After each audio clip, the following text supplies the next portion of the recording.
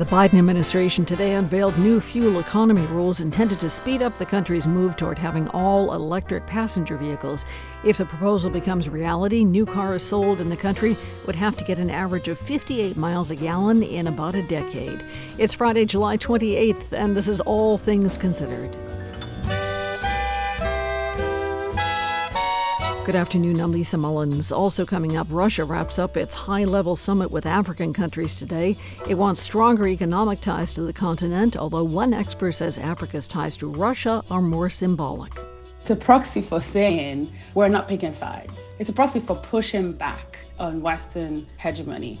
Also, an MIT Technology Review reporter tells us about innovations in air conditioning technology.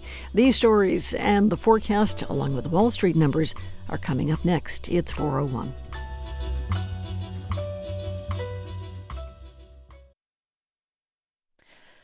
Live from NPR News in Washington, I'm Lakshmi Singh. 103, 108, 110. Those are the temperatures the heat index is hitting in major East Coast cities such as Washington, D.C., Philadelphia, and New York City.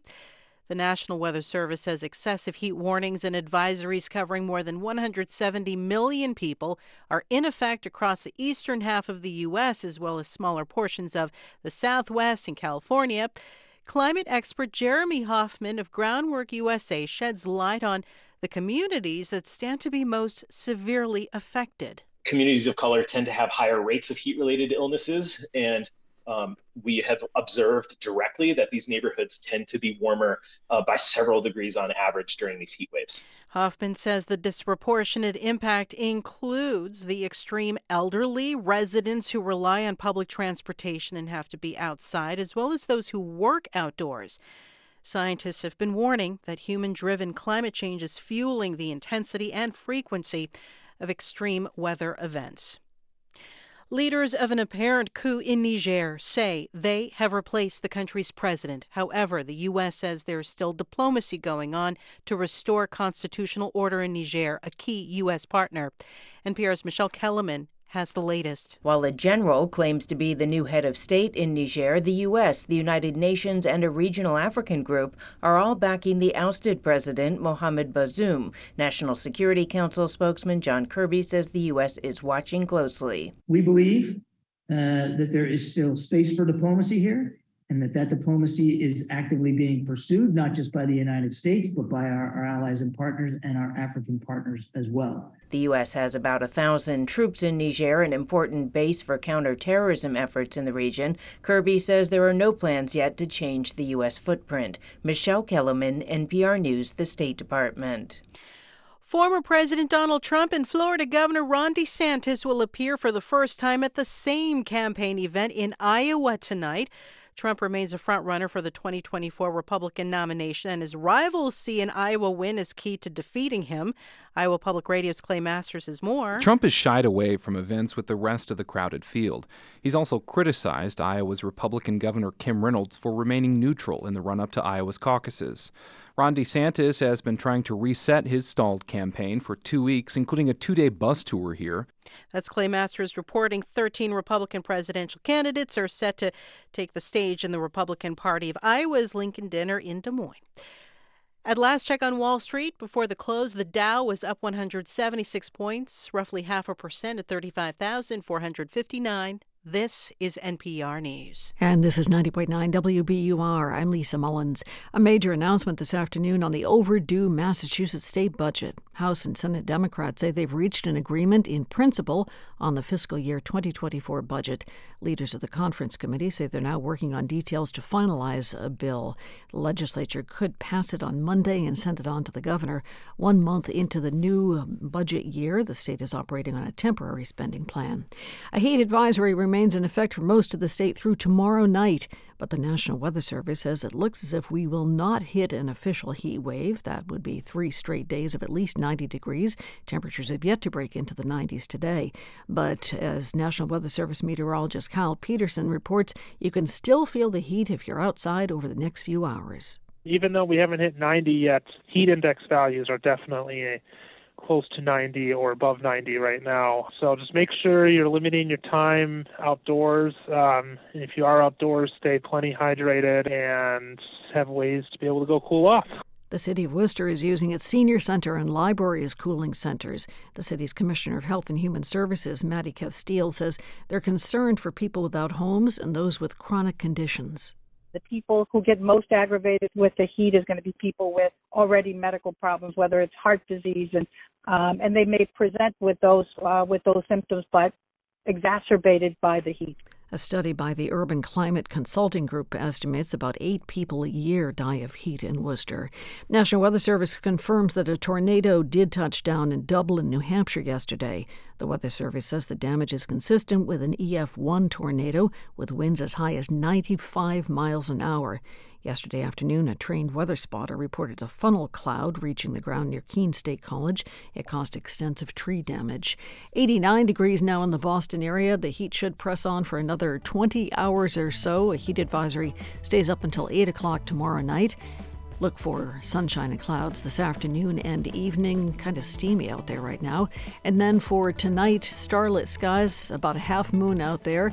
Should be in the mid-70s. Tomorrow pushing 90 once again. Skies should start up with sunshine before rain and thunderstorms move in during the second half of the day tomorrow. This is WBUR.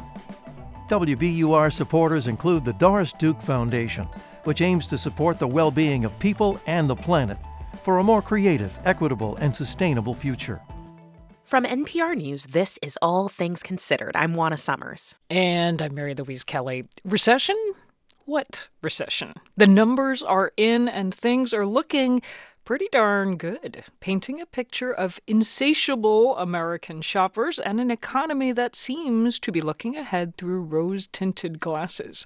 NPR's Alina Selyuk and Stacey Vanek Smith have been studying all these numbers. They are both here in the studio to tell us what they have found, and they have brought a bag. Alina. Can you hear this? Here's the bag. What's the bag? It's a first, actually, for me. A paper bag in the studio. Yeah, because the theme of the economy this summer is spending. Let me say that again. A really surprising amount of spending. So we thought we should jump in and spend some money, too. So we went shopping and we picked up some of the things that Americans are buying right now to help paint a picture of what is going on in the economy. Excellent. You've brought loot. Okay, what did you bring? All right. Let's start with this Reese's Peanut Butter Cup. Oh, yes. The big one. And some Coke to wash it down. Would you like a Coke, Mary Louise? No, but I will take those Reese's. Pass them over. Here you go. My favorite. Here, throw. I'm going to throw. The you two have brought me companies these. Why? That are making these products, Hershey and Coca-Cola, were among many that basically sang praises to shoppers, saying they've been raising prices, trying to cover higher costs like corn syrup, but people are still willing to pay up for brand names. And this has major implications for our economy because all of this spending that we're doing has the economy going gangbusters. We heard yesterday the economy is growing at a rate of 2.4%. That was a lot higher than people were expecting. And it is all this money that we are throwing around for goods, things like chocolate and Coke, but also for services. We are shelling out a ton of money for things like restaurants, shows, summer travel, which brings us to the next item in our haul. Okay, this is less exciting. This is like the hotel doorknob sign? It is a do not disturb sign from my Hilton hotel, which I technically did not buy. I borrowed this sign, but I did pay for my stay. And so did a lot of other people. Travel is huge. It's hard to overstate. Hilton, the hotel chain where Stacey borrowed her sign from, it had one of the more eye-opening reports this week. The company says people are spending more and more across all types of hotels, from the humble Garden Inn to the posh Waldorf Astoria. Here's CEO Chris Nassetta. And the other thing that's going on is, I sort of kid, not to be a smartass about it, but part of it's pricing, right? Pricing, as in hotel prices, are at record highs. And Hilton was kind of like, good, we'll keep going as long as people are into it. And so far, travelers are not really pushing back. You could say companies are having a hot profit summer. A hot profit summer. Okay. And speaking of hot profits, I'm pulling something out of the bag. Oh my God, what is this? Pink ponytail? It is a pink hair clip that I purchased in honor of the impact that all things female are having on the economy, or as you could say, the she-economy. The she-economy? We may need to workshop that. Needs a better name. But there is no question that a lot of our good economic news is coming from the ladies right now. Take Taylor Swift and Beyonce. They are shaking up economies. The Federal Reserve just produced a report on the economic impact of Taylor Swift. Apparently, she's adding $5 billion to the global economy. $5 billion. $5 billion with her tour. And Beyonce got a lot of criticism from economists for pushing up inflation in the country of Sweden because apparently when she had a concert there, the prices of hotels, food, and everything else went up. And, of course, we've got to talk about our lady of the hour. Barbie. Barbie, indeed. She's been busting all of these box office records. Hi, Barbie. Hi, Barbie. Hi, Barbie. Hi, Barbie. Hi, Barbie. Hi, Barbie. Hi, Ken. I haven't actually gotten to see it yet because I've spent all week listening to earnings calls. Don't feel sad for me. It was kind of fascinating because brand after brand was saying basically they're charging more, they keep waiting for people to resist, and people are still buying. And why? Because I feel like y'all are always here reporting to us about rising prices and how people are struggling and tightening their budget belts. Has all that gone away? Surely not. Well, part of the answer is that we are going into a lot of debt to buy all this stuff. Credit card debt is at a record high right now, and it's been at a record high for a while. It's just been rising and rising. Also, though, we do have more money to spend. People are getting raises. Wages have been rising all across the country. I heard this a lot from companies, too. The labor costs are going up for them. They're having to pay higher wages. They're offsetting these costs, charging more for our meals, but also they're trying to get maybe robots to do some of the work. Like Chipotle is working on Autocado, which is a machine that makes its guacamole, which apparently is a pretty tedious task. I actually got some chips and guac here. It's all the snacks. This one was made by hand by a woman. Okay. This all sounds pretty good. Like higher wages sounds like good news for workers. It also sounds like good news for the economy because we seem to be spending all this money on all this stuff. Well, it is, like you say, good news for workers and for companies, but it has economists pretty nervous because when wages are rising like this, it can create something called a wage price spiral. So when companies raise people's wages, they charge higher prices to be able to afford those wages. And then we all go ask for raises to be able to afford those higher prices. And it can create this cycle that can really push up inflation. And in fact, this week, the Federal Reserve raised interest rates once again. They are now at their highest level in 22 years. I thought inflation was falling. Inflation is falling. That is true.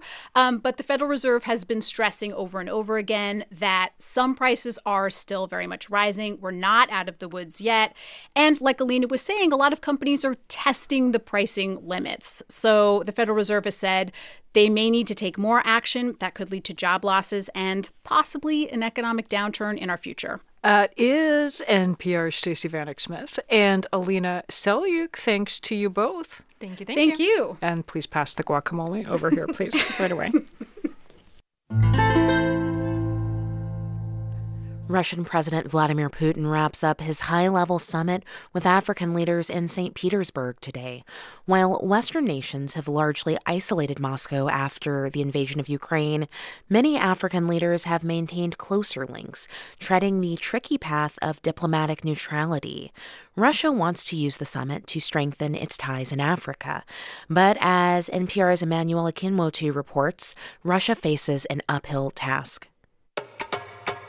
This slick video, produced by the Russian Foreign Ministry, shows a succession of African leaders arriving at St. Petersburg Airport, all smiles and shaking hands with their hosts. But in the end, it hasn't been the gathering Russia hoped for. Only 17 African leaders turned up this time, far fewer than the 43 that attended the first summit in Sochi in 2019. And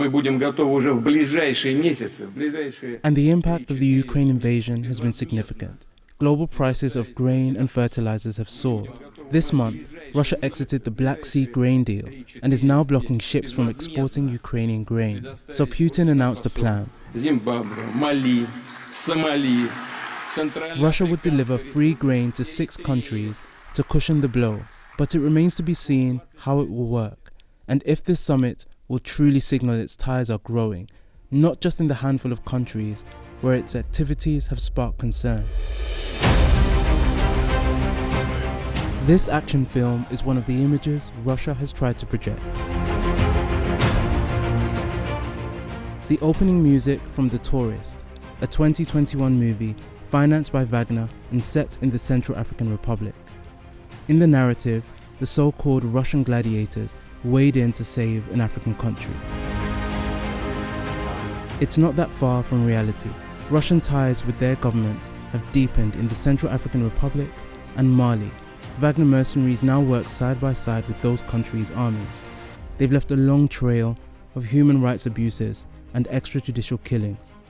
But across Africa, Russia's activities are different and more complicated. Russia's value right now is as a signal that the West is not always going to get what it wants. Amaka Anku is head of Eurasia Group's Africa practice and said aside from some countries like CAR, Mali, Algeria and Egypt, Russia's ties are more symbolic. It's a proxy for saying we're not picking sides. It's a proxy for pushing back in some ways on Western hegemony. In the last few years, competition for stronger ties and influence in Africa has grown more intense between countries like Russia, China and the US. But Russia's economic ties are currently weaker.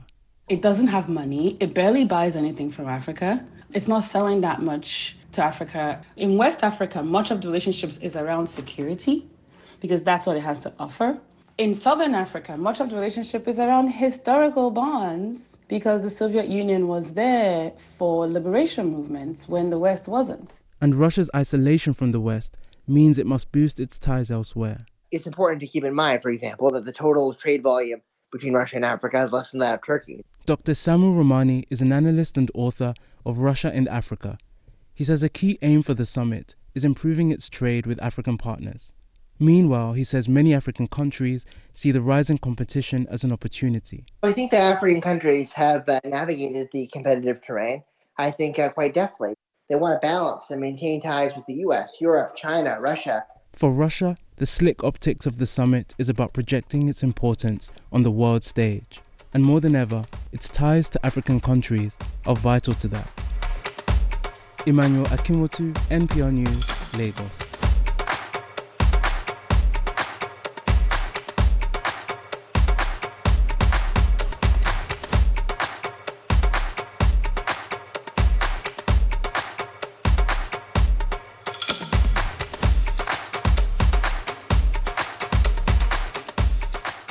This is All Things Considered from NPR News. Bikes versus cars in Berlin. That story still to come in about 20 minutes on WBUR.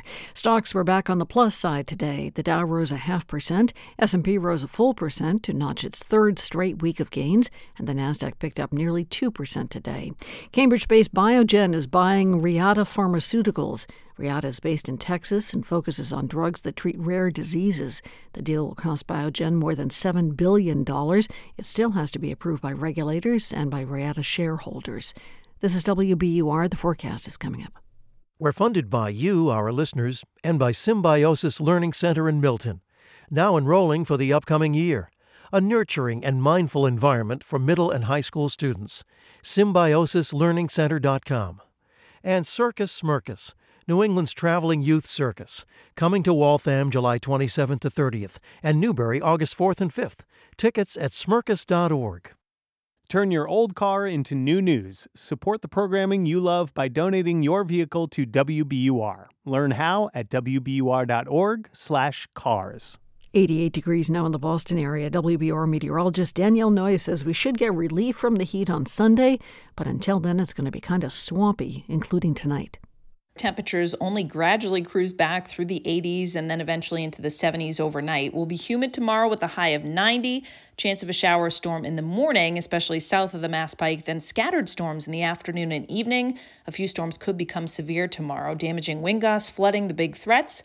That brings in much less humid air, and we won't be nearly as hot on Sunday. High 75 to 80 with a blend of sun and clouds. A hit or miss brief shower is possible. That's Danielle Noyes. 88 degrees now in Boston. The time is 4:20.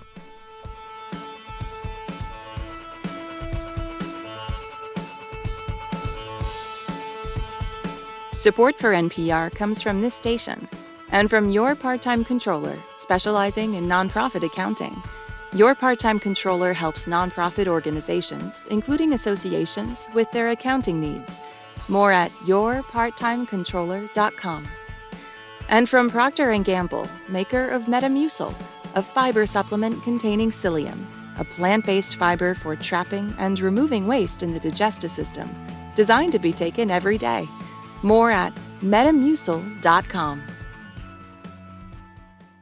This is All Things Considered from NPR News. I'm Mary Louise Kelly. And I'm Juana Summers. On a scorching summer day, there are fewer sounds more comforting than this.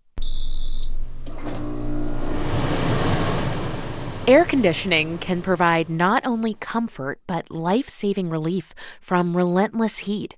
But as you may have noticed from your summertime electricity bill, typical AC units use a ton of energy. So companies are coming up with new ways to make cooling off more energy efficient. Climate and energy reporter Casey Crownhart wrote about it this week for the MIT Technology Review. Hey, Casey. Hi, Juana.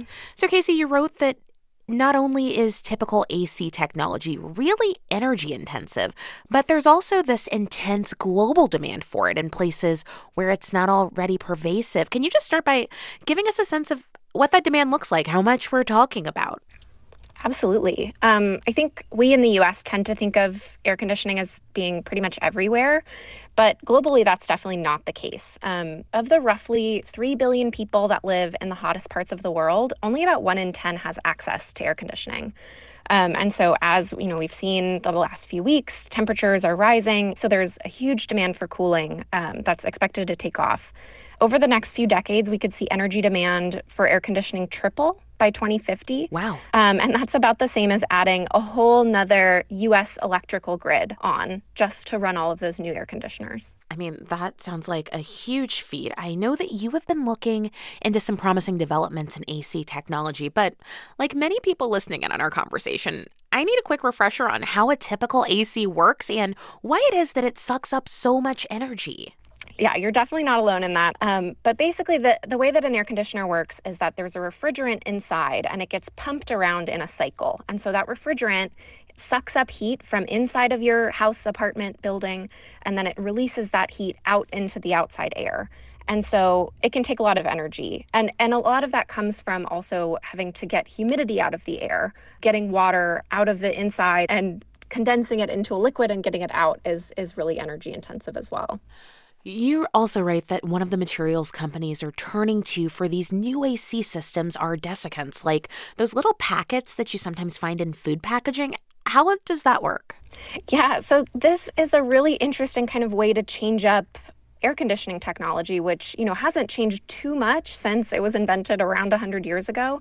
Desiccants are basically any kind of material that can suck moisture out of the air. So I talked about how, humidity is a big part of that energy demand.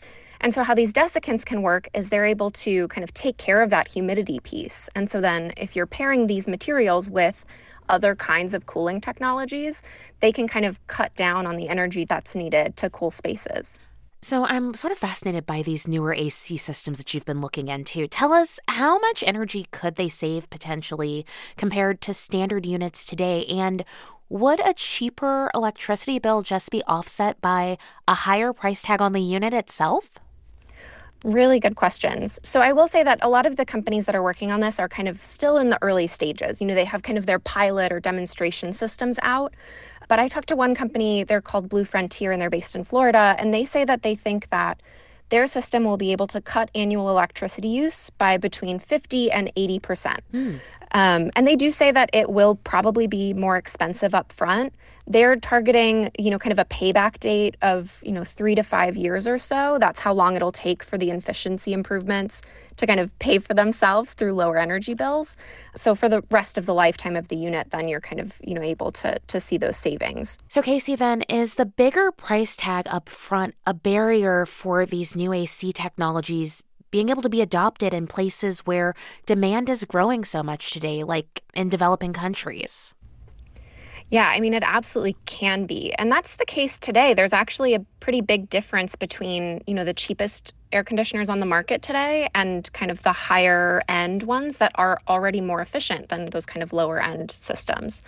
And so I think we're definitely going to need to see things like, new business models from companies that help finance these models, or policy from governments so that, more people can actually get access to them.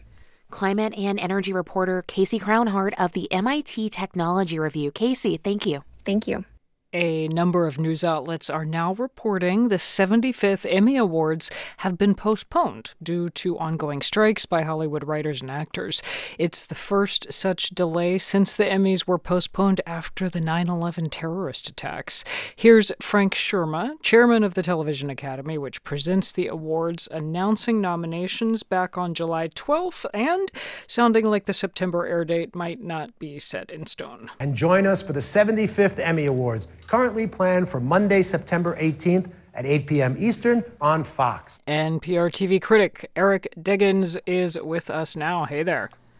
Hi. Okay, tell me more about this delay and when we might actually see the Emmys broadcast. Yeah, it looks like those current plans didn't quite turn out. So far, Fox and the TV Academy have refused to comment on the record, but the trade publication Variety reported yesterday that vendors working on the show were notified that the Emmys would be delayed. Now, the Los Angeles Times has reported the ceremony's moving to January, but I haven't yet heard a definitive date in my own reporting. Okay. This isn't particularly surprising to those of us who watch the industry. I said on this show, when the Emmy nominations were announced more than 2 weeks ago, that I didn't expect the show to go on September 18th if the actors went on strike, and that's exactly what happened. You told us so. We should have listened. I will note the Tony Awards did go on, even in the wake of the writers' strike. Why can't the Emmys move forward? Well, in the past, the TV Academy has indicated that they plan to stick with their original schedule of voting, which means final votes on nominees would begin August 17th and end August 28th. They're going to reveal publicly the winners whenever the telecast happens. But you got to remember that actors weren't on strike during the Tony Awards.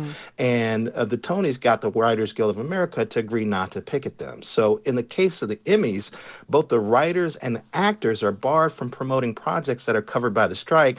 So most of the televised winners wouldn't be able to show up until the strikes are over. And it's a tough blow for the Emmys because they were looking forward to celebrating their 75th ceremony 1 year after the 2022 telecast, which drew the lowest ratings in the awards history. Well, that's an interesting point. Given those low ratings, given that audiences have shown less interest in award ceremonies in recent years, do we even care that the Emmy Awards are delayed? Well, I've always said that events like the pandemic shutdown and now these strikes accelerate trends in media that are already underway. So, yeah, it might accelerate a disinterest in the Emmys. But this is also an example of how the cost of these strikes are beginning to gather steam. The African American Film Critics Association is also moving its TV Honors Awards from August to October 29th. This could be a really tough moment for the Emmys because the show airs in January 2024. It'll be honoring shows that aired quite a long time ago. The ceremony might look like a step behind shows like the Golden Globes and the Critics' Choice Awards, which are planned for early 2024, but they have later deadlines than the Emmys. Years ago, the Emmys used to kick off the new fall broadcast TV season, but now you might have a situation where somebody like Jamie Lee Curtis, who did a great job on The Bear on FX, won't even be nominated for the Emmys, but she could win Golden Globes or Critics' Choice Awards. Alrighty, thank you, Eric. Thank you. That's NPR TV critic Eric Deggans. This is NPR News. And this is 90.9 WBUR in Boston. Red Sox start up their week-long road trip tonight out in San Francisco with a 3-game series with the Giants. It'll be Cutter Crawford on the mound for Boston and Logan Webb for the Giants. First pitch is at 10:15. Red Sox have won 6 of their last 7 games and are at a season-high 8 games above 500. In the forecast, it's been hot today, but the National Weather Service says it did not reach 90 degrees, so there won't be a heat wave after all. It is now 88 degrees in the Boston area. Should dip to the mid-70s tonight. Tomorrow, waking up to sunshine with heavy rain and gusty winds that could move in by the afternoon. Highs about 90, sunny, and only about 80 on Sunday. We're funded by you, our listeners, and by Goddard House in Brookline, an innovative senior community for those seeking meaning, growth, and purpose in each and every day. GoddardHouse.org. And Volante Farms, scooping Crescent Ridge ice cream and helping with the summer heat until 9 every night at the ice cream window. VolanteFarms.com for a list of outdoor concerts this summer. On last week's Wait, Wait, Don't Tell Me, we gave the Southwest some advice in dealing with the record heat. Maybe, Phoenix, you should not have named your city after a bird most famous for bursting into flames. I'm Karen Chi, in for Peter Sagal. Join us for more chit-chat about the weather with our guest, actor-director Randall Park, on this week's news quiz from NPR. Saturday and now Sunday at 10 on 90.9 WBUR. Live from NPR News in Culver City, California, I'm Dwayne Brown. Nearly half of the country is experiencing dangerous heat as extreme temperatures expand from the southwest into the northeast and midwest, where cities like Philadelphia, D.C., and Boston are facing heat emergencies with triple-digit temperatures in the forecast. President Biden announced steps yesterday to protect workers from the effects of the prolonged heat. Here's White House Press Secretary Karine Jean-Pierre. I think what's outrageous is that at a time when millions of families and Americans are experiencing the impacts of climate change, Republicans in Congress continue to try to repeal the Inflation Reduction Act and deny climate change, and that's actually what's dangerous. Meanwhile, climate scientists predict July will be the hottest ever on record because of 2 factors: climate change and the El Niño weather pattern that's driven up temperatures worldwide. As the high temperatures persist across the country, hospitals are seeing more folks with potentially deadly heat illness. Drew Hawkins of the Gulf States newsroom reports on how doctors and first responders are dealing with the influx. The heat index is well over 100 degrees in New Orleans, and the streets are largely empty.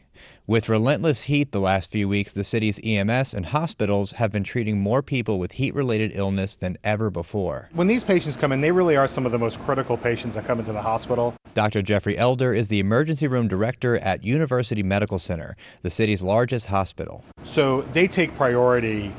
When a heat stroke patient comes in, they're just as critical as a patient having a stroke or a heart attack who's been in major trauma. Elder says a few people have already died because of the heat, and with temperatures expected to be dangerously high in August and September, he fears there may be more. For NPR News, I'm Drew Hawkins in New Orleans. On Wall Street, stocks finished higher across the board. This is NPR. This is 90.9 WBUR. I'm Lisa Mullins. A Needham marketing company is suing the Massachusetts Republican Party over what it says are more than $400,000 in unpaid bills.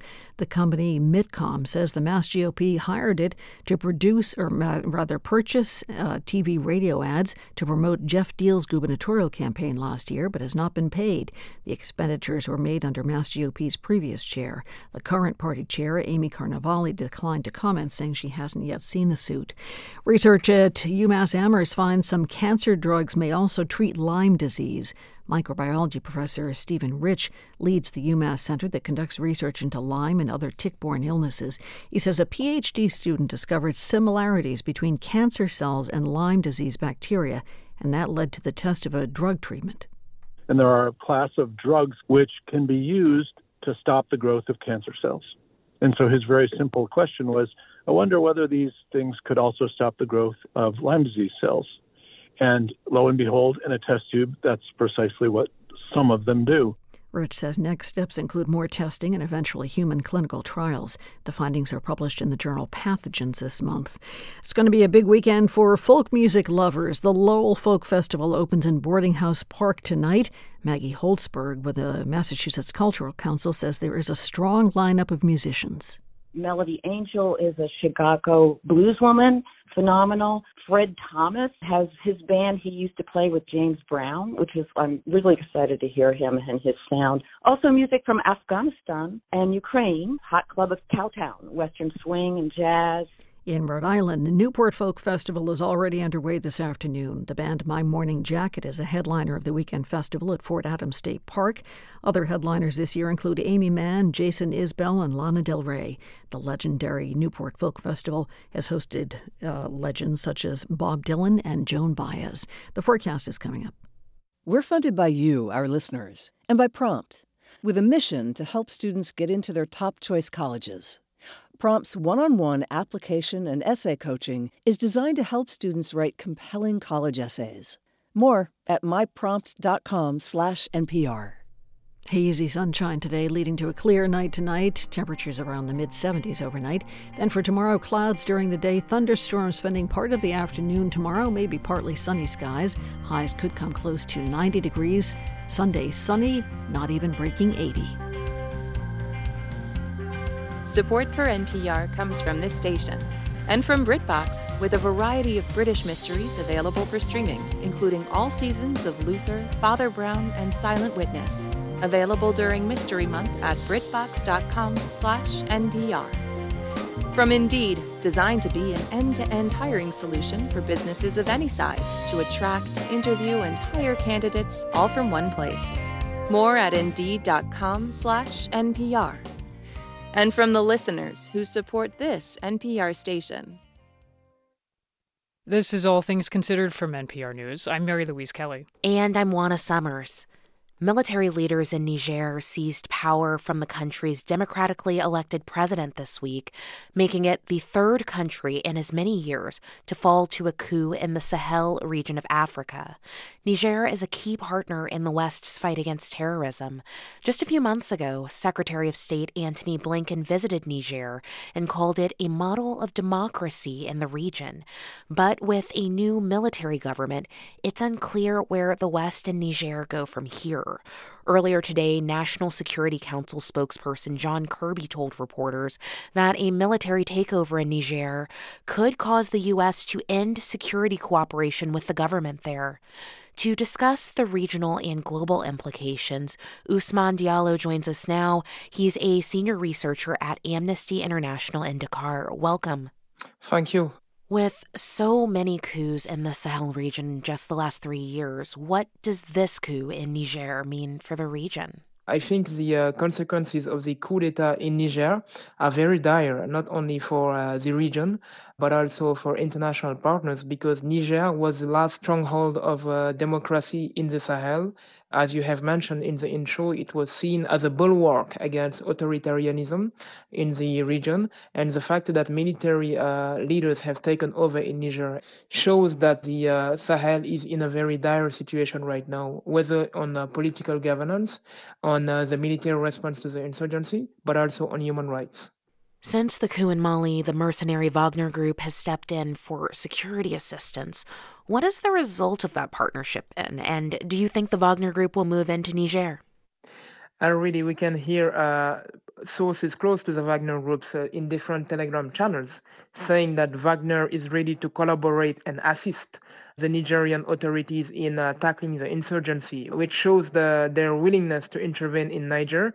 And I think we can conclude that the intervention of Wagner in Mali has been correlated with mass human rights abuses and violations, but also in the defiance by the authorities of Mali in international norms related to humanitarian law or human rights.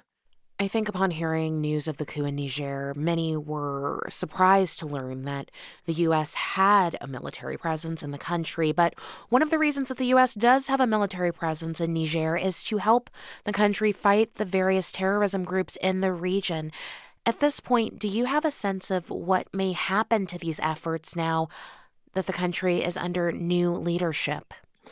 Yes, usually when there is a coup d'etat, there is a standard suspension of the U.S. military and defense partnership with the new authorities that have toppled democratic regimes, such as is the case in Niger right now. And I think the announcement made by Mr. John Kirby earlier that you mentioned in the intro shows that the U.S. intends to follow this policy.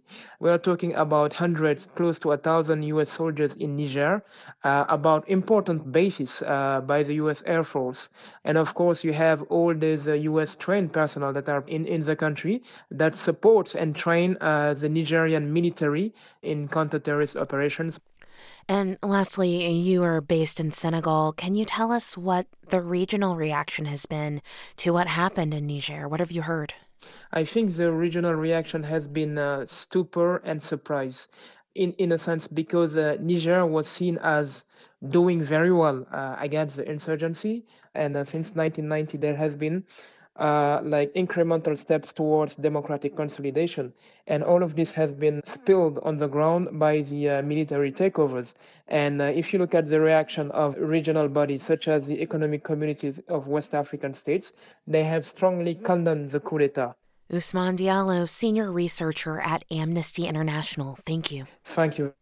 The German capital's new conservative mayor was voted in on a promise to stand up for car drivers incensed about cyclists taking up road space. He says he does not want bike lanes to slow down cars. But as Esme Nicholson reports, cyclists are taking to the streets to do just that. When City Hall suspended the construction of 19 new bike lanes in Berlin last month, cyclists not only protested by occupying all traffic lanes, but they also took legal action. This worked, and the city authorities backpedaled on their plans, but the announcement pitted car owners and cyclists against one another, and the messaging hasn't helped. I never said we'd act psychopaths that threaten parking spaces. That came from one of my employees without my authorization. Manja Schreiner is the city's new transport secretary. She says safety is key and the city definitely needs more cycle lanes, but that divvying up the city's roads fairly is a top priority. We want to keep as many parking spaces as possible. Put yourself in the position of someone who can no longer park outside their front door because of a bike path. Inge Karrer is in that very position. She lives in Kreuzberg, where the Green-led district authorities are ignoring City Hall and removing parking spaces. What annoys me most about this claim is that it's easy to find an alternative and that I can park my car in a nearby multi-story. That's pure fiction. Karrer says it already takes her half an hour to find somewhere to park in the evenings, and she watches in disbelief as construction workers remove cobblestones with pickaxes. They're taking the asphalt out and the parking lots are going to be transferred into green spaces. Architect Matthias Heskamp is working together with the district council to free the neighbourhood's streets of cars, although he says parking will still be available for those who can't get around by other means. Those parking lots under discussion of those people who just use it for the sake of nice comfort, they are in question. Another local resident, Sabine Deckfert, welcomes the decision and says she's looking forward to seeing the parking spaces grow into gardens and vegetable patches. She got rid of her car 5 years ago. Public transport in central Berlin is so good, most people don't really need a car. Deckfert cycles to work, but only because she can cut through parks. She says too many of Berlin's existing bicycle lanes are in poor condition, suddenly disappear, or are obstructed by parked vehicles. Anja Uhlmann agrees.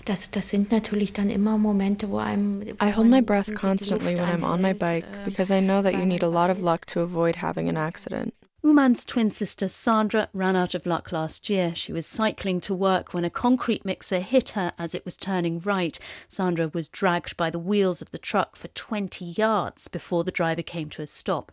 She later died in the hospital.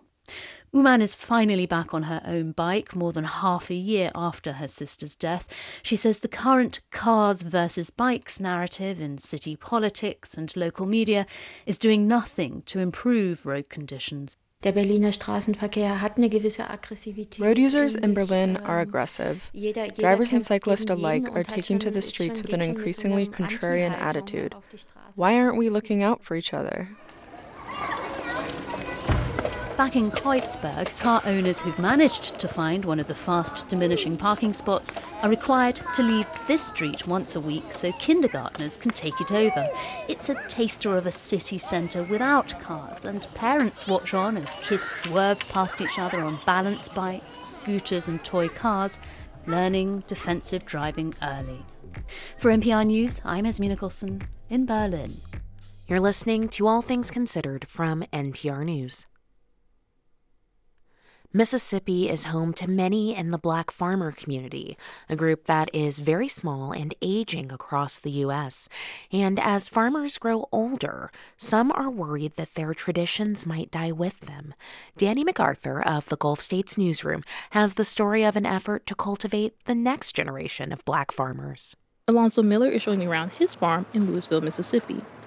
There are cows, vegetables, and fruit trees. This farm has pretty much everything that you need to provide food for yourself, water. But Miller is scaling back. He'll be 70 soon, and all that land is too much to handle. Miller is a fourth-generation farmer and a pastor in his church. His family taught him how to preserve the soil and provide the land whatever it needs to be self-sustaining. He wants to pass on this knowledge, but he worries that it will end with him. His children have other careers. And that, for us older farmers, to not have our sons and daughters involved in that, it's a hurting thing. Black farmers in Mississippi, like Miller, are an aging demographic. Nationally, it's estimated that there are less than 50,000 left. And they have all of this ancestral knowledge that could help the next generation figure out how to keep growing as the climate changes. Miller is part of a local farming cooperative where he mentors other beginning farmers. Those kids that do want to learn, they still a part of your family. These older farmers, they're basically libraries, says Teresa Irvin Springs. Members of the cooperative taught her family the basics, like how to drive a tractor and install irrigation. They actually told us how to plant, how deep to plant, everything. That was 6 years ago. And soon, Irvin Springs says she noticed that she and her husband, Kevin, were among the youngest farmers in that cooperative. We thought to ourselves, if we're the youngest, and we're in our 50s, well, we're going to be in trouble if we don't harness or get this knowledge so we can pass it on. So she and her husband are in the early stages of opening a training center that will pass on sustainable practices from older Black farmers to younger ones. They also mentor other new farmers, like Markel Thompson. Meeting Kevin and Teresa kind of opened the door. Thompson oversees his family farm in McCool, Mississippi. He's 28 and grew up in Chicago. He came here to start farming last year after his grandfather passed. The Springs family showed him skills like how to set a planting schedule and manage a farm. And they connected him with mentors like Miller. Pastor Miller, for example. Every time I see him, I run up to him with a sense of urgency, passion, like, Pastor Miller, this was going on. Now, he's preparing his first pasture for planting. Often, he'll spend hours just exploring the land. It's partly fun, but also practical. I was back there searching for a well that's supposed to be just open somewhere, and I need to find that before I fall in there. That would be terrible. Thompson just bought the building that will be his future home. It sits on top of a hill from where he can look out over his new farm. For NPR News, I'm Danny MacArthur in Tupelo, Mississippi.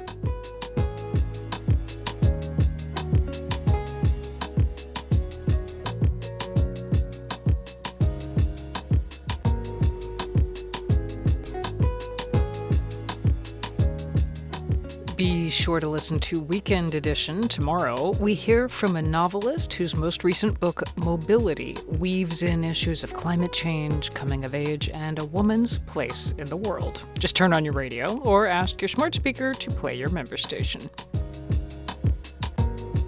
You're listening to All Things Considered from NPR News. And thank you for listening to 90.9 WBUR. Former President Donald Trump faces new charges in the Justice Department's investigation into his hiding top-secret documents. We're following the story here at 90.9 WBUR. Hear it in just about 15 minutes. If you live in or around Brockton, join WBUR journalists tomorrow morning for a community listening session. We want to hear what ideas and issues are on your mind. Again, that's coming up tomorrow morning at the Fuller Craft Museum. To find out more, visit WBUR.org. wbur.org/Brockton. In the forecast, sunshine and clouds both this afternoon and evening. Pretty steamy out there right now. Tonight, starlit skies, half moon out there. Should be warm, temperatures in the mid-70s. Then for tomorrow, pushing 90 degrees once again. Skies could start up with sunshine before rain and thunderstorms roll in for the second half of the afternoon. Could make it to 90 degrees tomorrow. And then for Sunday, looking pretty gorgeous. Mostly sunny, breezy, temperatures in the upper 70s. 88 degrees now in Boston. This is 90.9 WBUR. It's 4:50.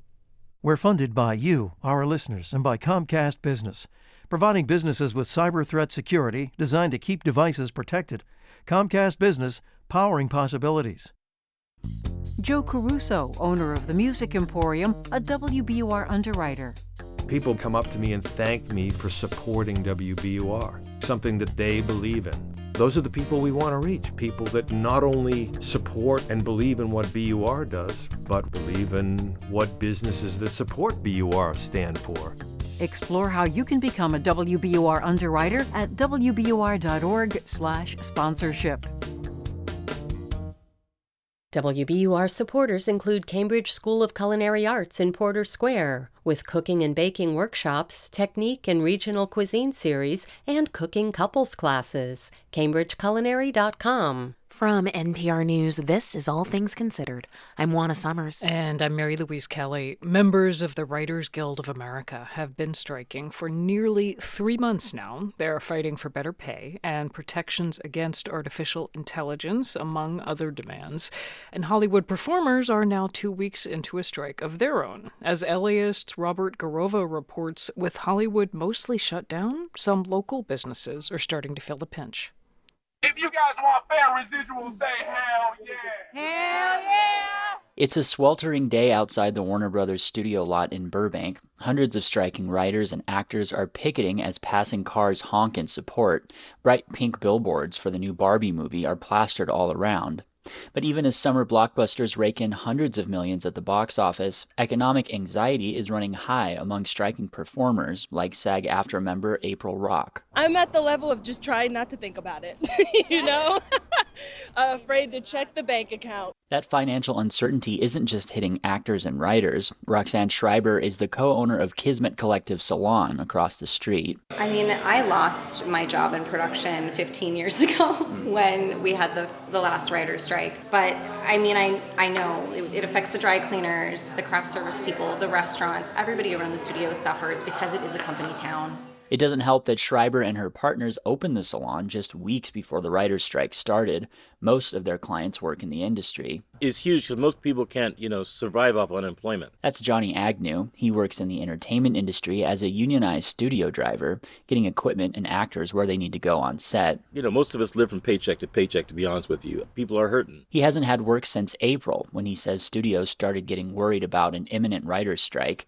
He also has a side business, renting set pieces and props for production out of his backyard. Our garage, is right next to us, and it's full of goodies. Old Santa Claus blow molds, gas station memorabilia, and plenty of vintage trailers.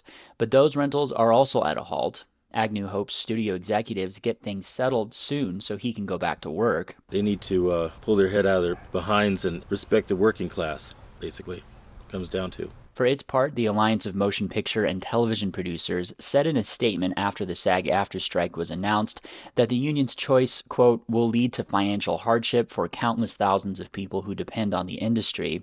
They say their offers to both the WGA and SAG-AFTRA include historic and generous pay increases, along with other protections and benefits. Entertainment, as we know, is one of the top industries in LA. Todd Holmes is a professor of entertainment industry management at Cal State Northridge. He says it's hard to quantify the exact economic impact of these strikes in real time, but when the writers' strike began in May, he estimated it could cost the greater LA economy some $3 billion.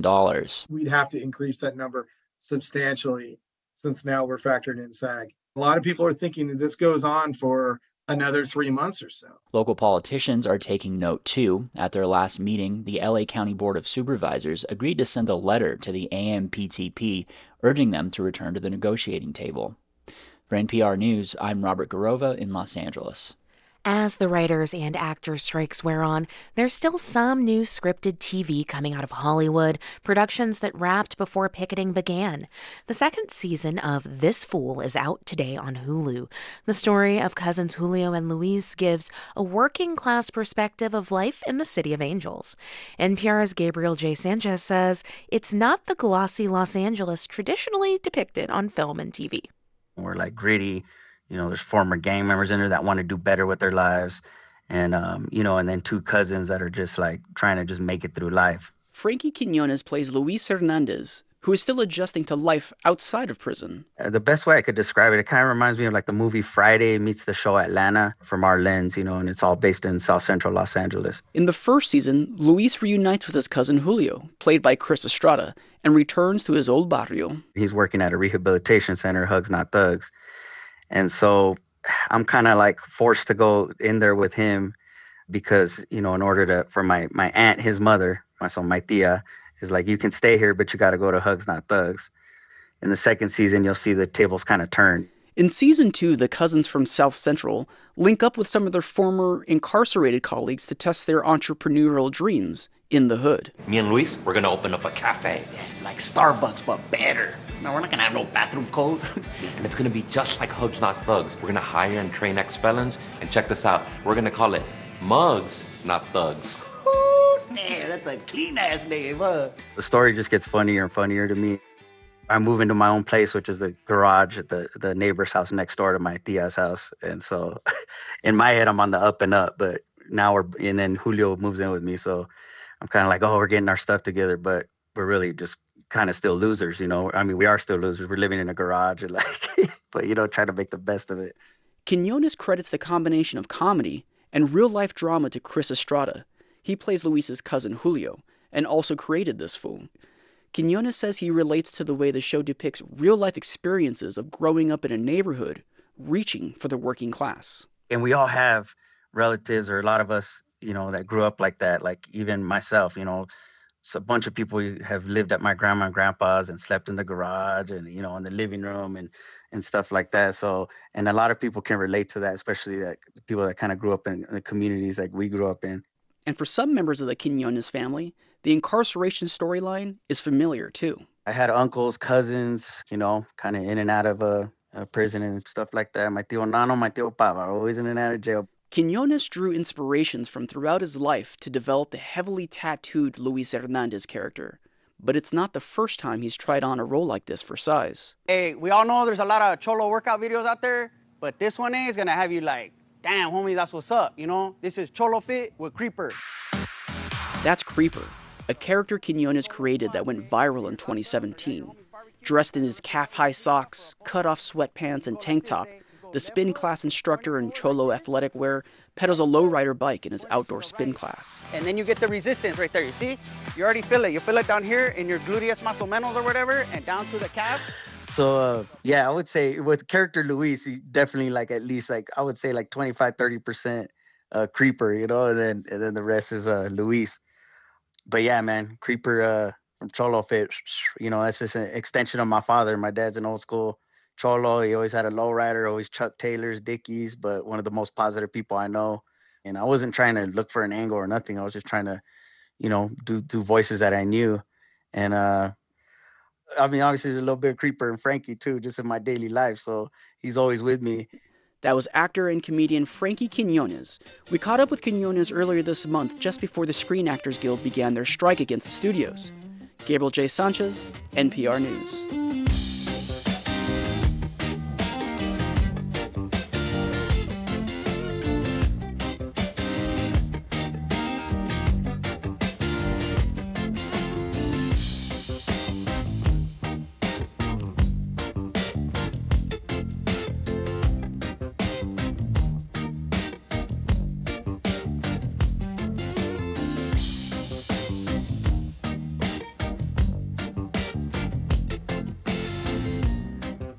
Thanks for listening to All Things Considered from NPR News. Support for NPR comes from this station and from Procter & Gamble, maker of Align Probiotic, a daily supplement designed by gastroenterologists to help relieve occasional bloating, gas, and abdominal discomfort.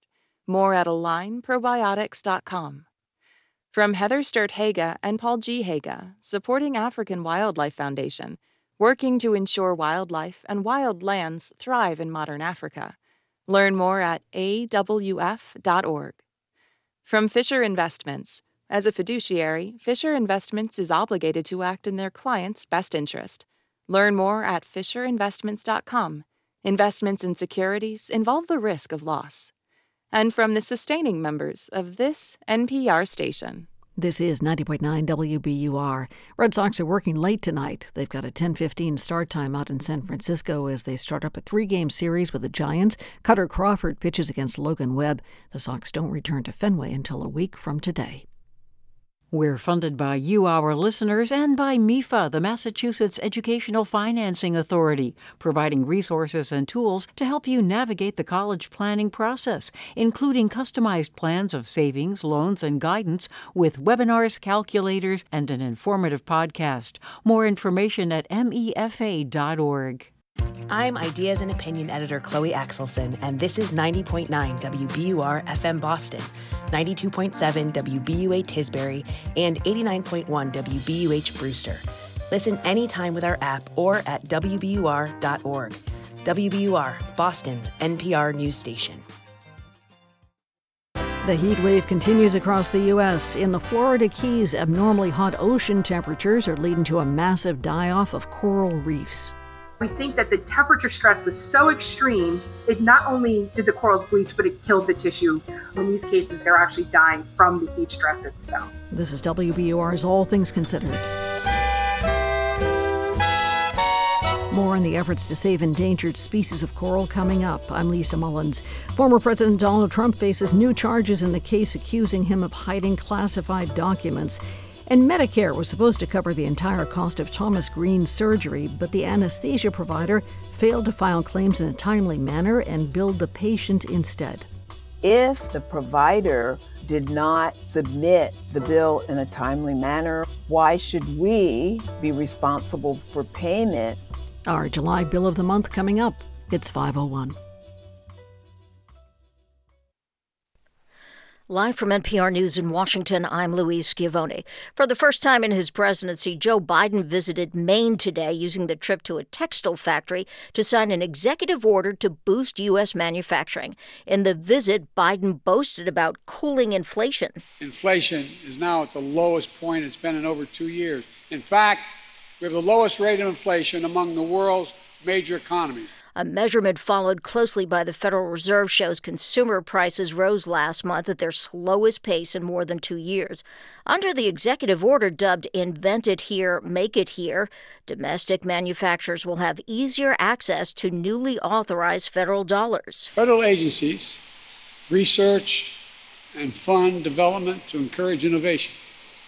This executive order dictates that those agencies have to prioritize domestic manufacturing when it comes time to bring those inventions to market.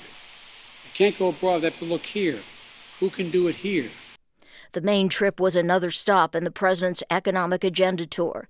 Like much of the Northeast and other parts of the nation, New York City is in the midst of a heat wave. NPR's Jasmine Gards has details on how the city is handling it. A heat advisory is in effect in New York, with the heat index rising to above 105 degrees. New York City Mayor Eric Adams said this first heat wave of the summer was a, quote, climate disaster. He's reminding New Yorkers of their labor rights in this kind of weather. In New York City, your employer must provide water, rest, and shade if you are working in extreme heat. You can call 911 immediately if you see someone you know that's confused or disoriented. The city has announced 500 cooling centers and is keeping its swimming pools open late. Jasmine Garst, NPR News, New York. In March, a series of bank failures rattled financial markets and raised concerns about the banking system. Steve Beckner reports the Fed is satisfied with how the system responded. At a meeting of the Financial Stability Oversight Council, Treasury Secretary Janet Yellen, Federal Reserve Chairman Jerome Powell, and other top financial regulators discussed potential threats to the financial system. In March, the failure of Silicon Valley Bank and others forced the central bank to step in with an emergency liquidity plan.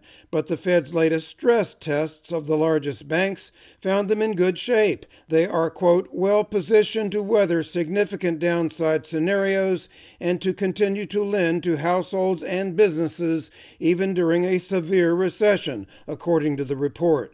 For NPR News, I'm Steve Beckner. Wall Street, the Dow gained 176 points. The Nasdaq was up 266. The S&P 500 gained 44. This is NPR News in Washington. And this is 90.9 WBUR in Boston. I'm Lisa Mullins. A heat advisory remains in effect for most of the state through tomorrow night. An air quality advisory is posted until 11 tonight for Bristol and Plymouth counties, along with the Cape and Islands. Today's high temperatures in eastern Mass did not hit 90. That means the Boston area is not in an official heat wave. That's 3 consecutive days of 90-degree-plus temperatures. National Weather Service meteorologist Kyle Peterson says the hot weather will persist through tomorrow. We're still expecting temperatures tomorrow to be into the 90s for most of the area. Maybe upper 80s for areas closer to the seas, and then maybe further north, upper 80s as well. Temperatures today did hit the low 90s in parts of western Mass. That made it tough for Mike Gonzalves, who was working on a water main in Holyoke. He has to wear long pants for his job, but says the hot weather is nothing new for him. Year after year, you get used to it, but you just got to tough it out. But drink a lot of water, that's the key. Cooler temperatures are forecast to arrive on Sunday. Beacon Hill negotiators said today they're a step closer to finalizing a new state budget. The final budget is a month overdue. The conference committee has been working to reconcile differences between versions passed in the House and Senate. The state is now operating on a temporary spending plan. The B branch of the MBTA's Green Line will reopen tomorrow as scheduled. The T announced today that crews have replaced more than 2,800 feet of track since the line closed. That was on July 17th. The project started earlier than planned after a trolley derailed last month at Packard's Corner. So the heat presses on for another full day. The heat advisory stays in effect until 8 tomorrow night. As we heard, keep hydrated and stay out of the sun if you can. Tonight, generally clear and warm in the mid-70s. Tomorrow could hit 90, sunshine early. The chance of thunderstorms in the afternoon, though. Sunny should be lovely, sunny and dry and cooler. 87 degrees in Boston at 5:06. We're funded by you, our listeners, and by Policy Genius, committed to simplifying the process of getting life insurance by providing quotes from multiple companies side by side, including options that don't require a medical exam. Learn more at policygenius.com.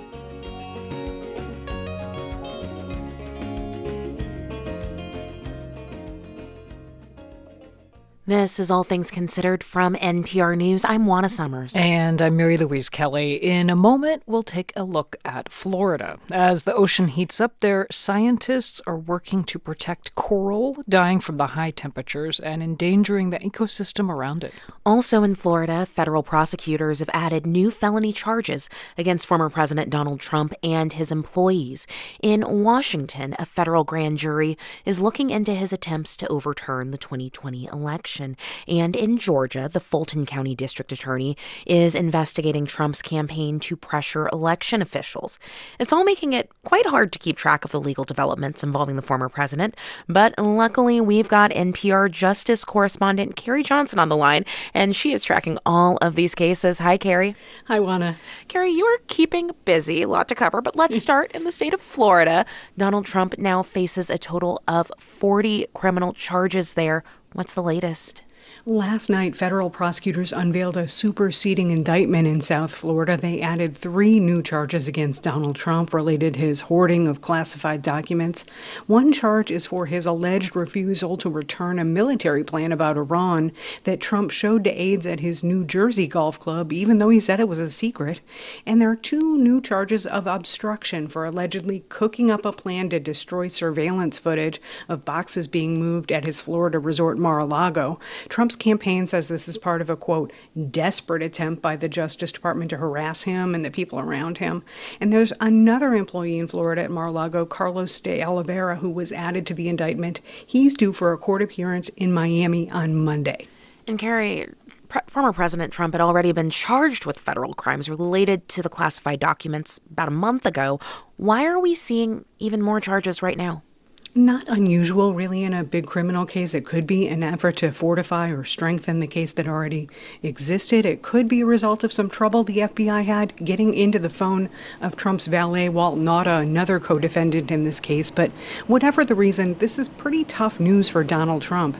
DOJ has a lot of communications about the alleged obstruction, which came after a subpoena for the video footage, and that's going to be hard evidence for Trump's lawyers to try to explain to a jury next year.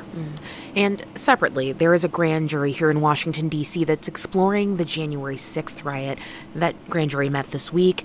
Those proceedings are secret, of course, but what have you been able to tease out about what's going on there?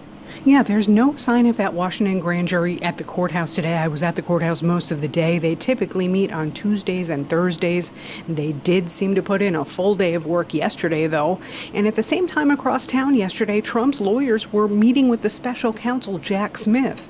Trump called it a productive meeting, said he did nothing wrong, and he also said he relied on his attorneys, signaling a possible defense in any January 6 charges that are eventually filed against him. Remember, Trump got a target letter nearly 2 weeks ago, so those charges could come at almost any time now.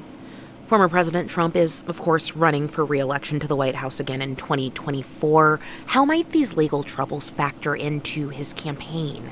Yeah, Donald Trump made a bit of news on that today in an interview with the radio host John Fredericks. Here's what they had to say. If, going forward, right, you get these indictments, there ends up, you go to jury in D.C., you get convicted and sentenced. Does that stop your campaign for president if you're sentenced? Not at all. You know, Trump went on to say there's nothing in the Constitution to say that it could stop his campaign. And to be clear, he has not yet faced any charges in D.C., let alone a trial date or a sentencing. But Trump is facing trial in New York in March 2024 on alleged hush money payments, and in Florida in May 2024. So it's not clear there's room for another trial later that year. Right. So Trump is facing legal trouble in New York, in Florida, possibly soon in Washington, D.C., but that is still not the end of the list. Carrie, tell us what's happening in Georgia. Yeah, in Fulton County, barricades went up around the courthouse this week. The district attorney signaled she expects a grand jury there to take action sometime in August. They've been investigating efforts by Trump and others to overturn the results of the last election, including a pressure campaign on the Georgia Secretary of State. Just one more thing to watch in this long, hot summer of legal trouble for the former president and current Republican frontrunner for the 2024 nomination for the White House. NPR's Carrie Johnson, thank you. My pleasure.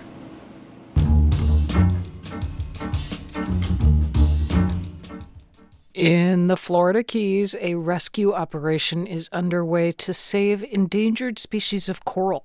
Abnormally hot ocean temperatures in the Keys related to climate change have led to bleaching and a massive die-off. Marine scientists are scrambling to preserve samples of rare species of coral before, possibly, they're gone forever.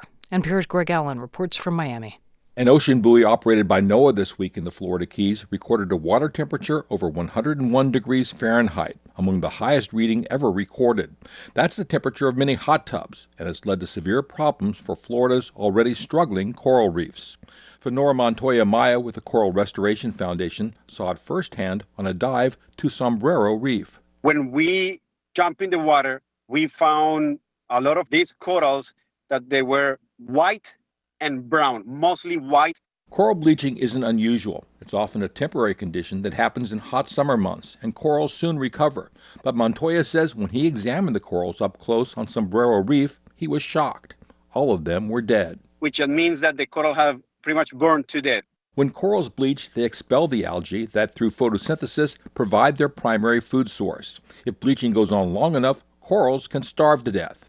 Jennifer Moore with the Florida Keys National Marine Sanctuary says that didn't happen in this case. The corals died quickly. We think that the temperature stress was so extreme, it not only did the corals bleach, but it killed the tissue. It's not that they starved to death after a week or two or three. In these cases, that they're actually dying from the heat stress itself. Corals form the basis for reefs that underpin a diverse aquatic ecosystem. Reefs provide storm protection and economic benefits, adding billions of dollars to Florida's tourist economy. This bleaching and mortality event comes as a blow to scientists who've been preserving and restoring Florida's coral reefs.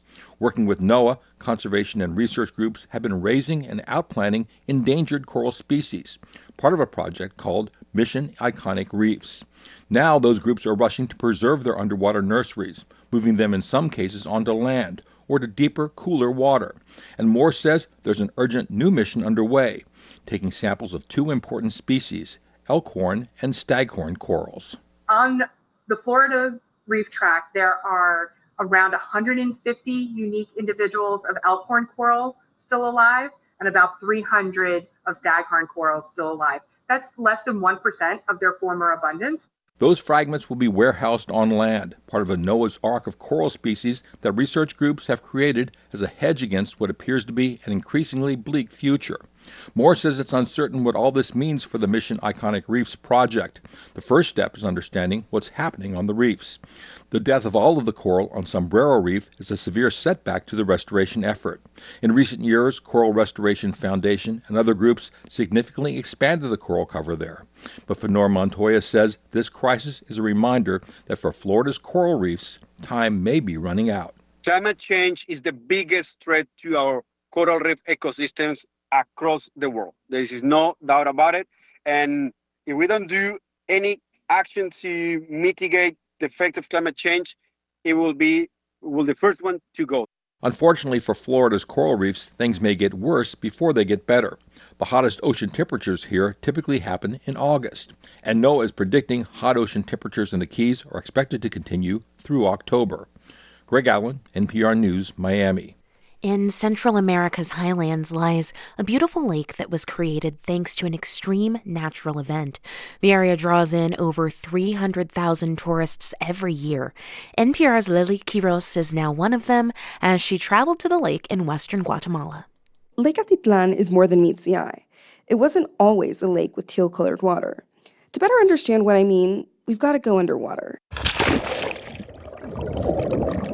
The water is cool, but I can feel warm spots too. What I'm feeling is a natural hot spring. That's because about 84,000 years ago, a volcano stood here.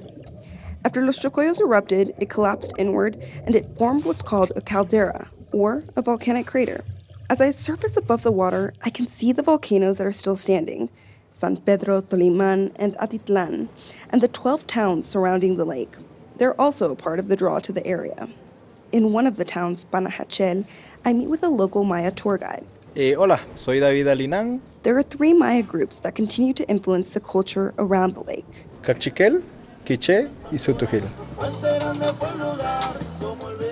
Surrounding towns have vibrant street decorations and shops that display colorful tejidos mayas, or Maya textiles. Hola. Hola. ¿Cuánto cuesta? 150. Gelenda Rosales has run her shop in Panajachel for over 15 years. She's still waiting for tourism to reach its pre-pandemic levels. We all rely on tourism here. If there's no tourism, then our sales are low.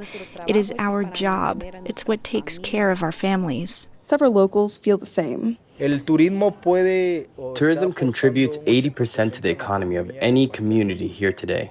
But my tour guide, David Alinan, says this comes with pros and cons. The positive side is the economic growth for several families, new access to technology and education. The negative part is the loss of identity.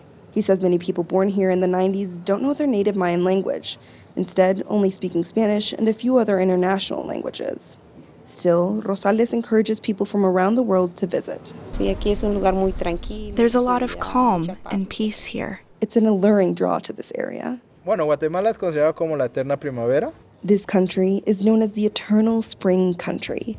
With brief showers some evenings, the hot sun begins to set behind the volcanoes that surround the lake. Lily Quiros, Panajachel, Guatemala.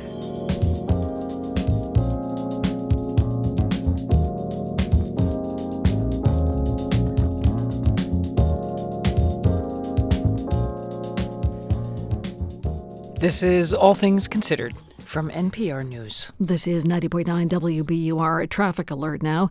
Anyone using Route 95 to get to New Hampshire is being warned about a major backup in Danvers. A van rolled over on the northbound side. State police say there are serious injuries in the crash, and they're warning of long backups for the rest of the evening commute and suggest avoiding Route 95 altogether in Danvers because there's a major backup on the southbound side as people slow down to take a look. It's 5:18. We're funded by you, our listeners, and by La Cuchara Cafe in Melrose. Latin American fare with a modern twist. Drop-off lunch catering for all occasions in Greater Boston. LaCuchara.com.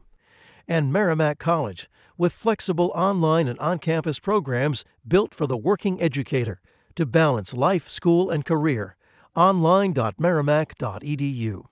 Turn your old vehicle into new news. Support the programs you love by donating your car or boat to WBUR. Details at wbur.org/cars. On Wall Street, stocks were back on the plus side today. The Dow rose 0.5%, S&P rose a full percent to notch its third straight week of gains. The Nasdaq picked up nearly 2% today. Ahead tonight, a July night without a thunderstorm in sight. WBUR meteorologist Danielle Noyes has the forecast. A storm-free, hot summer evening out there. Temperatures slowly fall into the 70s overnight tonight. Heat advisory remains in effect for tomorrow. High of 90, heat index low to mid-90s. And it'll be a bit of an unsettled day. Chance of a shower or storm in the morning, then scattered afternoon and evening storms. Some could contain damaging gusts, localized flooding, hail, and frequent lightning. So monitor for warnings. It'll be a totally different feel on Sunday, though. Partly cloudy, less humid, high 75 to 80 with a low risk of an isolated shower. And right now in the Boston area, 88 degrees at 5:20.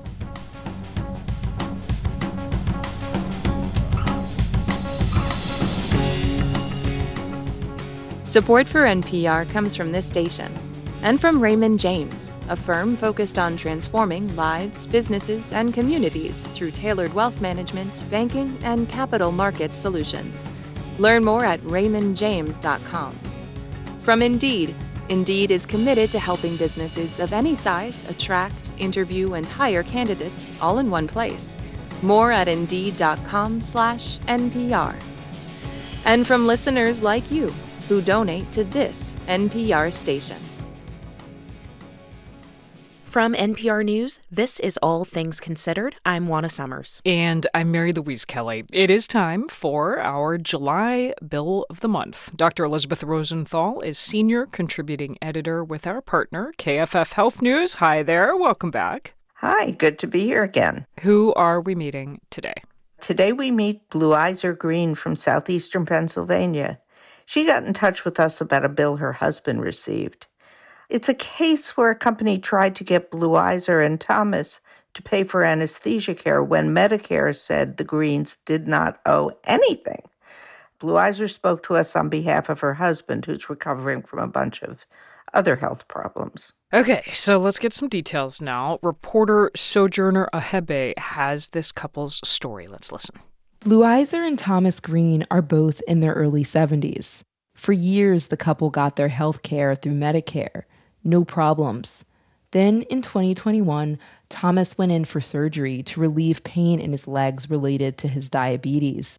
A year later, they got a bill from a collection agency saying they owed about $3,000 to the anesthesia staffing company. My initial response was, this is impossible. So something's wrong. It was a shock because the Greens have had the same insurance for years. Blue Eyser says it was the first time her husband was asked to pay out of pocket. A spokesperson for North American Partners in Anesthesia declined to be interviewed on the record. In an email to the patient, the provider says it sent a bill to Medicare back in 2021, shortly after Thomas Green's surgery. They said the claim was rejected later the same year. But Green's Medicare account shows the company filed claims in late 2022, about 17 months after the surgery. Healthcare providers are required to submit claims to Medicare within 12 months. Medicare rejected the bill. If Medicare is saying that the provider did not submit the bill in a timely manner or whatever that was, why should we be responsible for payment? But 2 debt collectors representing the anesthesia company did demand payment from the Greens, and the couple got worried about their credit. Thomas had been struggling with his health, so for months, Blue Eyes made calls to the collection agencies and the anesthesia provider on her husband's behalf to try and resolve the bill. The collection notices kept coming, so she got help from a Pennsylvania advocacy group that assists seniors. Earlier this year, that group contacted the anesthesia company and explained that according to federal law, when Medicare denies a claim, a provider is not allowed to bill the patient. Then the company told a patient advocate who was helping Blue Eyes that it would stop billing them. All notices and that sort of thing has ceased.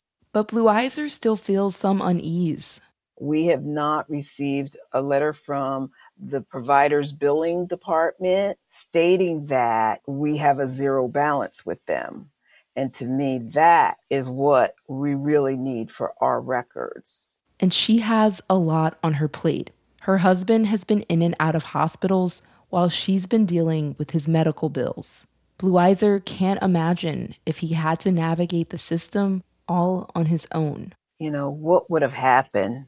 It wasn't a pleasant place to be. Luckily, Blue Eyes was in a position to sort things out, but not everyone has that. I'm Sojourner Ahebe. Well, we have been listening to this report with Dr. Elizabeth Rosenthal on the line with me. And Dr. Rosenthal, I can hear the frustration and confusion in this poor couple's saga. Yeah. Is this over for them? It sounds like not quite. Well, it should be, but, it's understandable that the Greens continue to be worried. I mean, when a barrage of collection letters show up, many people get intimidated, they get scared, and some just pay the bill. But, if Medicare says you, the patient, don't owe anything, my advice is don't write the check. Medicare is right. Medicare is right. Okay, any other advice for people listening in? Well, I do think it's important to read your mail. I mean, many people see this barrage of things from medical providers and ignore them. The family in this case said they may have gotten some bills early on, but they discarded them without opening because they were so used to having all their bills just covered by insurance. So I know it's a pain, but I advise people to keep copies of everything or review your documents online. And even if the insurance statement says, that familiar phrase, this is not a bill, pay attention. It's your best chance to catch a mistake and prevent inaccurate debt from being sent to collections. Finally, don't be intimidated. Don't be afraid to ask questions and question unusual charges. Dr. Elizabeth Rosenthal, thanks as always. Thank you. And if you have a confusing or outrageous medical bill that you want us to review, please go to NPR's Shots blog and tell us about it.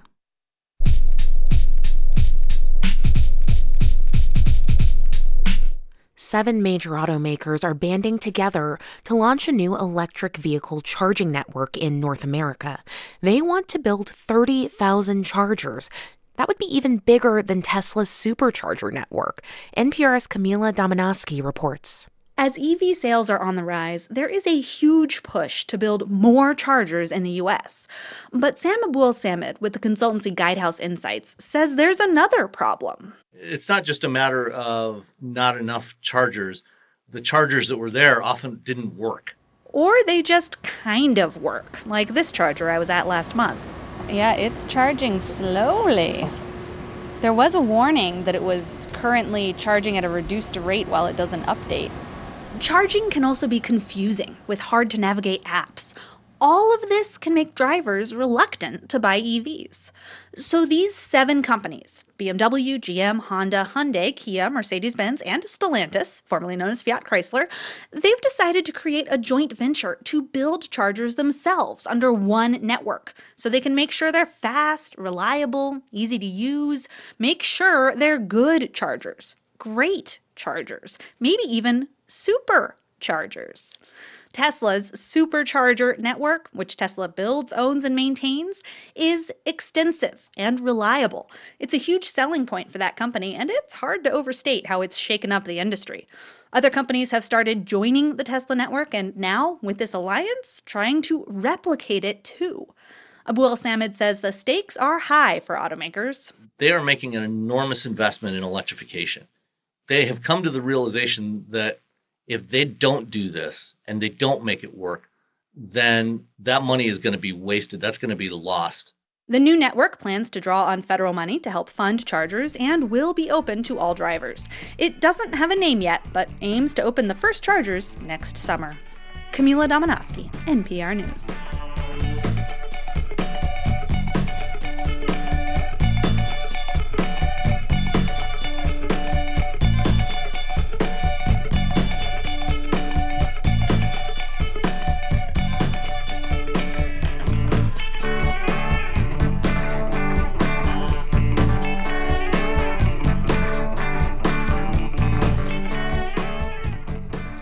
This is NPR News. This is 90.9 WBUR. Thanks for joining us this evening. Gene X. Wong uses the Twitter handle @X, so he's wondering how Twitter, which is now calling itself X, could commandeer his handle without informing him or compensating him. That story is coming up in about 10 minutes on WBUR.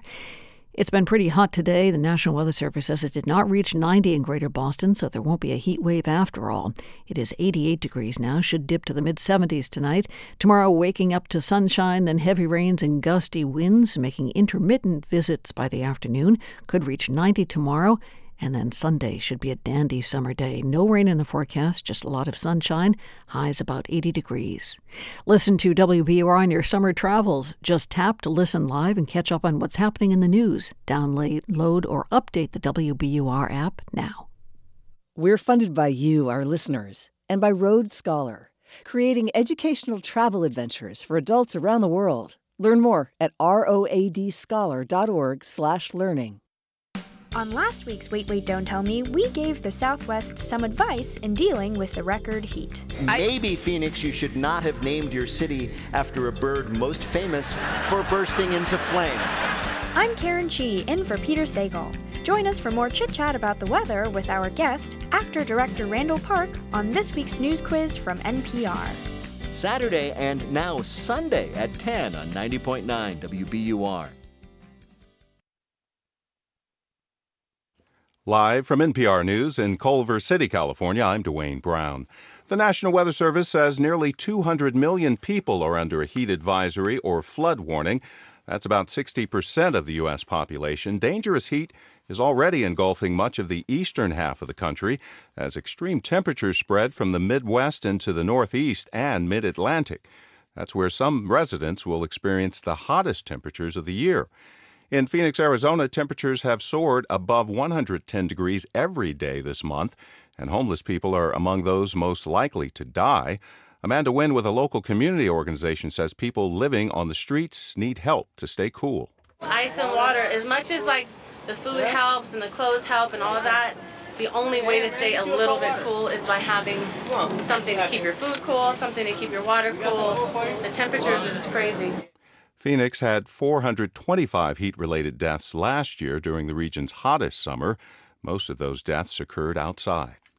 A hearing to determine the fate of the teen who shot and killed 4 classmates in Michigan in 2021 is being adjourned until next week, as Quinn Kleinfelter of member station WDET reports. Prosecutors used video and photos from the scene of the shooting to illustrate the calculation they say Crumbly used to kill students at Oxford High School and traumatize a community. Assistant Principal Christy Gibson Marshall testified that she talked to Crumbly while he was in the midst of the massacre, then became covered in blood as she tried to help a student he'd just shot, Tate Muir. It took me a long time, months, probably almost a year, to get the taste of Tate's blood out of my mouth. The defense countered that adolescent brains are still developing well into their 20s and have the capacity to be rehabilitated. For NPR News, I'm Quinn Kleinfelter in Detroit. Stocks finished higher to end the trading week on Wall Street.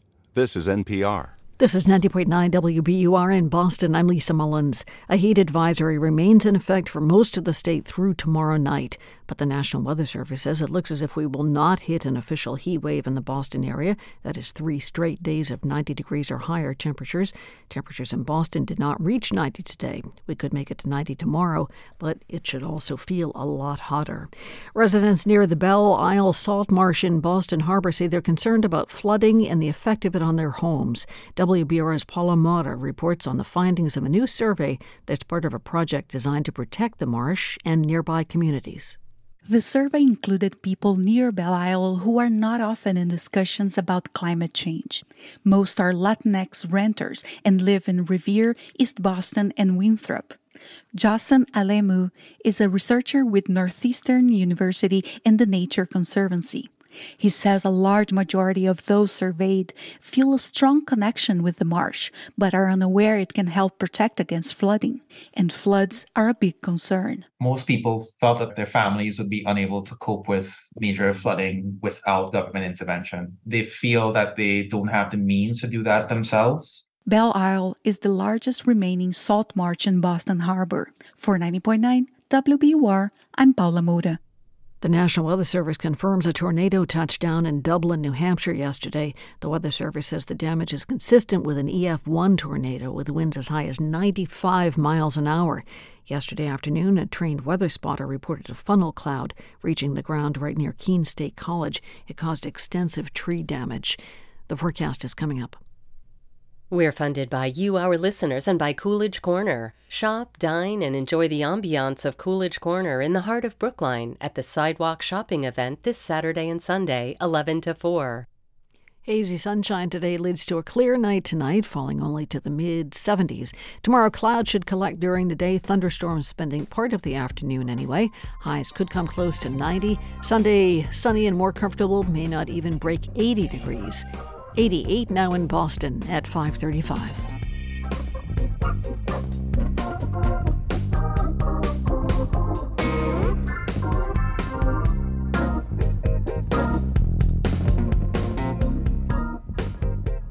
Support for NPR comes from this station and from Your Part-Time Controller, specializing in nonprofit accounting.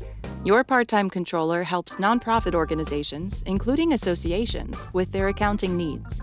More at yourparttimecontroller.com. And from Procter & Gamble, maker of Nervive Nerve Relief. Nervive is designed to reduce occasional nerve aches, weakness, and discomfort in hands or feet due to aging. Learn more at nervivehealth.com. This is NPR.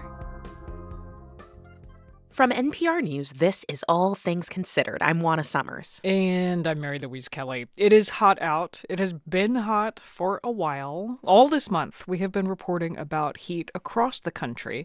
And not just the record-breaking temperatures, but record-breaking streaks of high temperatures. Now, some researchers argue that we should not call this a heat wave anymore.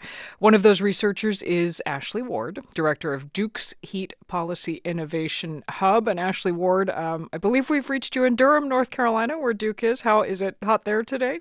It's a hot day today, yes, in Durham. Yeah. But it's also a July day today in Durham, so. Well, that's the thing. I mean, it's summer. We expect it to be hot.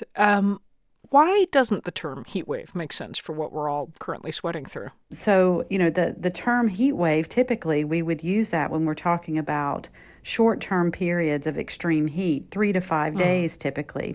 But we're approaching, particularly in the Southwest, 27, 28 days in the triple digits, and also accompanying at times persistently high overnight temperatures in that same region, which is really the most dangerous cocktail. Your point is it's not a heat wave if the wave just keeps coming and coming and coming. If it never ends. Yeah. What do you propose we call it when we have a straight month of triple-digit temperatures? I just think it is an extreme heat season. Mm-hmm. This is not a short-term event and so an acute exposure of something. This is a new way of being. This is a new reality. I want to follow on something you touched on, the focus not just on record highs, which make the headlines, but on record high lows, meaning if the low temperature in a given 24-hour period never falls out of the 90s or out of the 80s, which we have watched, it's been the case in Phoenix for weeks now, nothing ever cools down. Pools don't cool down, rivers, lakes. What are the implications of that? That's such a great question. And when we look at health impacts associated with heat exposure, some of the highest associations with adverse health outcomes come with persistently high overnight temperatures when the body does not have the period of rest or recovery that is required. It also means that people who can't afford air condition or afford to be able to run it sufficiently, this taxes those resources even more so when there's no period overnight when you can open your windows and, cool down the house from the day, which has, been how people have traditionally dealt with heat in certain parts of the country. Yeah. It gets very hot during the day, but at night there's a reprieve. And we count on that reprieve for our own health and well-being, but also to help cool our homes and the living spaces. Yeah.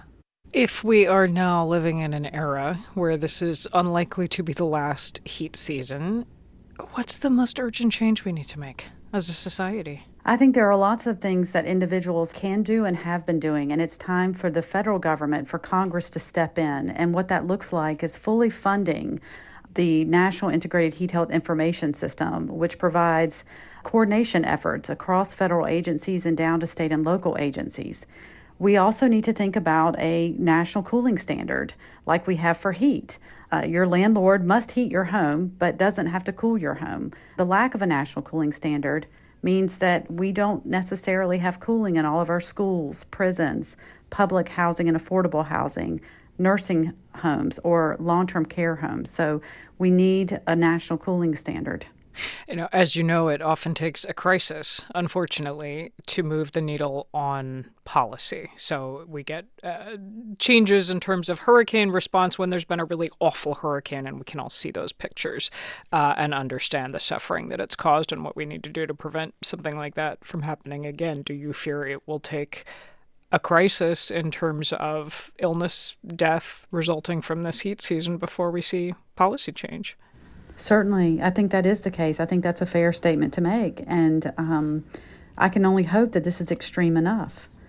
This has been a horrific heat season, and we have every indication to believe that we will likely face other heat seasons equally as bad or worse. Ashley Ward is director of Duke University's Heat Policy Innovation Hub. Thank you. Thank you so much. The letter X marks the spot, crosses out mistakes. Well, X is now also the social media site formerly known as Twitter. CEO Elon Musk announced the rebrand earlier this week, and the transition has been messy, to say the least. The company didn't get permission to remove the Twitter sign from its San Francisco headquarters, nor did it secure the intellectual property rights to the letter X. And when @Twitter officially changed its handle to @X, the move left photographer Gene X Wong without a username because @X used to be his. We wanted to get his thoughts on this whole series of events, so he joins me now. Gene, welcome. Hey, how's it going? It is going well. So, Gene, just for starters, how long did you have this Twitter handle? So I've had it since 2007, which I kind of forgot because it's been such a long time. Okay, so 2007, that is a long time. How did you learn that this handle, @X, was no longer yours?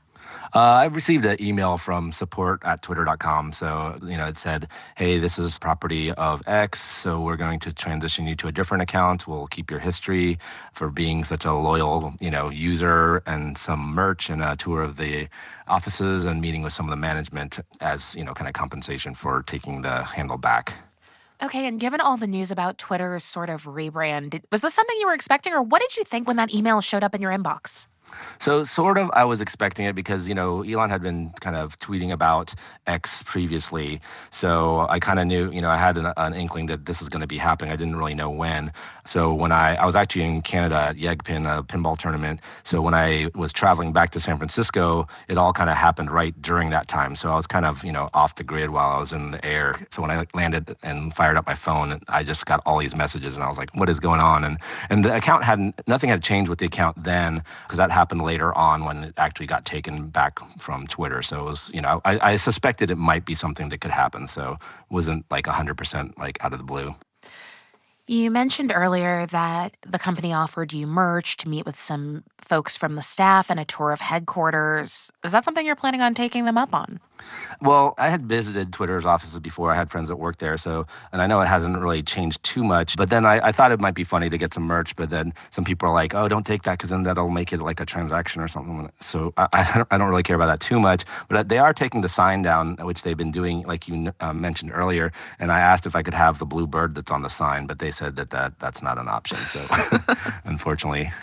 I mean, looking ahead, what about your future on X? Do you think you're going to stay on the platform or look somewhere else?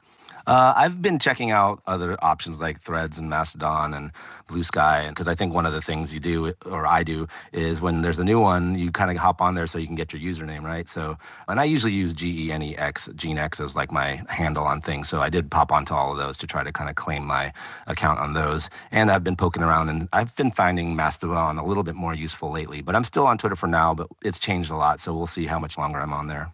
That's Jean X. Wong, who used to own the @X handle. Jean, thank you. Thanks, Juana. And we should note that NPR reached out to X for comment, but has not received a response from the company at this time.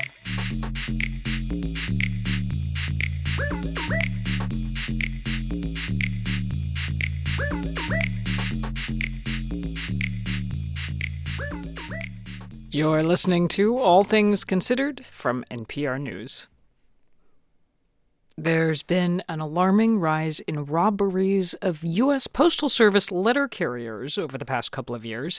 The Postal Service reported 412 letter carriers were robbed last year, and in just the first half of fiscal year 2023, 305 incidents have already been reported. That has now prompted the federal agency to come up with what it is calling Project Safe Delivery. The focus is on keeping mail carriers safe and making changes to mailboxes and other postal equipment. Chuck Kornbach of member station WUWM in Milwaukee reports. Milwaukee is one of the cities that's been a trouble spot. Just weeks ago, the Justice Department announced indictments against 5 Milwaukee men accused of the armed robbery of postal carriers. And there was more tragic news last December when Milwaukee letter carrier Andre Cross was shot to death while delivering mail. During a vigil, Cross's former supervisor, Tracy Merrill, remembered the man she called Dre, saying she appreciated his supportive spirit. We all got a job to do, but we still have to have an open heart. And Dre was that open spirit. He encouraged me, and when I was down, he encouraged me. Always encouraging words. Federal prosecutors eventually charged 2 men with murder and 2 alleged accomplices with lying to investigators. The criminal complaint suggests some of the defendants may have been receiving illegal drugs in the mail. The matter has not yet gone to trial. The president of the letter carriers' local union, Dave Skowronek, says many of his 1,900 members walk a route and interact with the public. And he says those troubling incidents do have an impact. I know people are reluctant, especially if there's something major like the murder of Brother Cross, where people are reluctant to go into the area, but it is our job, it is our duty to serve the American public, and we'll continue to do it. The Postal Inspection Service investigates crimes against letter carriers. In an effort to track down people who are targeting them, it runs appeals seeking the public's help online. It's Wanted Wednesday. This week's suspects are wanted for the robbery of a letter carrier in Millburn, New Jersey on May 13th. The Inspection Service offers rewards of up to $50,000 for information leading to arrests and convictions. Project Safe Delivery includes more extensive steps. They're installing thousands of high-security collection boxes to make it harder for thieves to steal mail. They'll also replace about 49,000 so-called arrow keys that are used to open blue mailboxes with electronic locks. It's those keys criminals want to steal checks and other items. The Postal Service hopes the measures will spur more people to apply to become mail carriers. There are more than 630,000 postal workers in the United States. About 1/3 of those deliver the mail. At a recent job fair at the Milwaukee Hampton Branch Post Office, manager Lydia Caldwell says any new hires will find she's dedicated to employee safety. We give safety talks every day. We're consistently making our carriers aware. Always be aware of your surroundings. We go out on the street and we spot check to make sure that our carriers are safe. The Postal Inspection Service urges customers to get involved in neighborhood watch groups to spread awareness about threats to people delivering the mail. Also, to keep an eye out for their carrier, and if they see something suspicious, call 911. For NPR News, I'm Chuck Permbach in Milwaukee.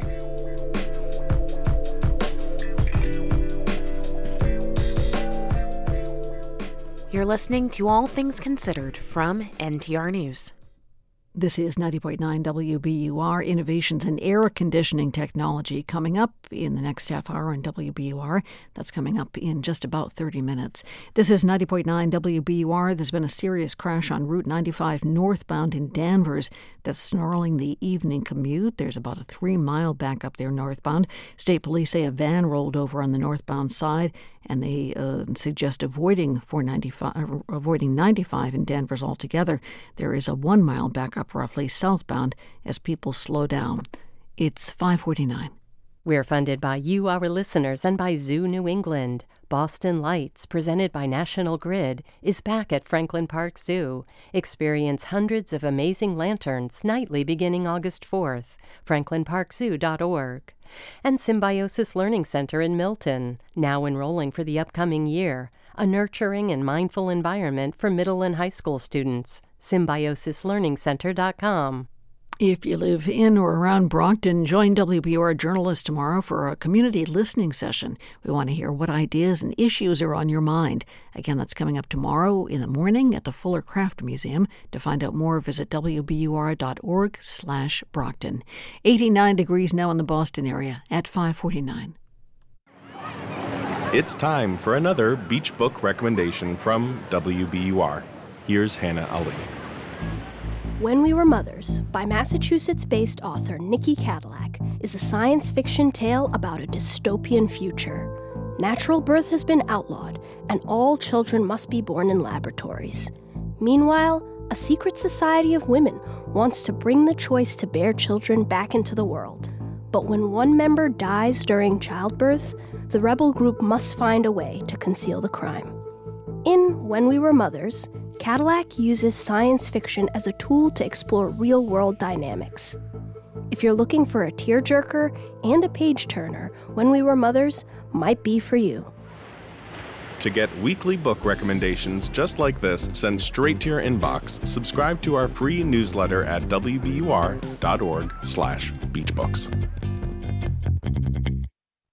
On a Friday, it's All Things Considered. From NPR News, I'm Mary Louise Kelly. And I'm Juana Summers. With more than 200 careers under her belt, Barbie's resume can tell us a lot about the journey of women in the American workforce.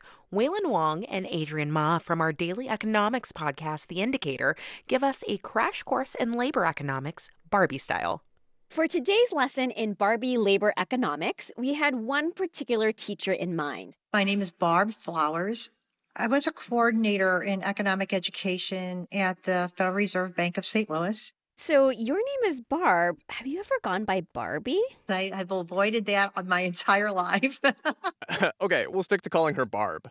So Barb, who is now retired, spent her career in economics education. And about 10 years ago, she developed a curriculum for high school students that put a Barbie spin on women's labor history. Her lesson plan introduced some basic vocab terms like labor force and labor force participation. And then comes the fun part of Barb's lesson plan. And so, Adrian, you have not seen this before, so this will be fresh to you. No, yeah, going in cold.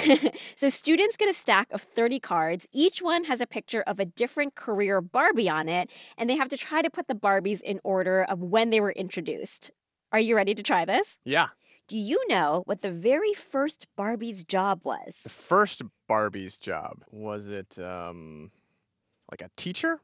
Oh, that's a really good guess. It was fashion model. Fashion model, okay. So fashion model was Barbie's first job. Now, here is astronaut Barbie, if you want to look at this card. Yeah. So what year, roughly, would you guess this astronaut Barbie was introduced? Wait, when did we go to the moon? Let's say 1969. Oh, good guess. It's actually 1965. Oh. But if you think about it, this astronaut Barbie came out 4 years before the moon landing and almost 20 years before Sally Ride became the first American woman to go to space. Huh. So Barbie is like ahead of the curve. Yes, exactly. So throughout the years, Barbie's career has sometimes been a leading indicator of what was going on with women in the workforce. For example, Surgeon Barbie came out in 1973 when there were barely any women in that specialty. Other times, Barbie's career has been a lagging indicator, reflecting jobs where women were already well represented, like nurse or teacher. Teacher Barbie rings the bell for recess fun and gives a hug for a job well done. Barb Flower says that Barbie's jobs have always been this mix of jobs that were more aspirational and those that were actually more reflective of the kinds of jobs women actually held during the time. And in some ways, that mirrors Barb's own career in economics and teaching. In my economics classes, I was one of very few women. And when in grad school, oh my goodness, there were very few. But then when I got into education, now I was back with, the women in education. Do you ever think about what retirement Barbie would look like?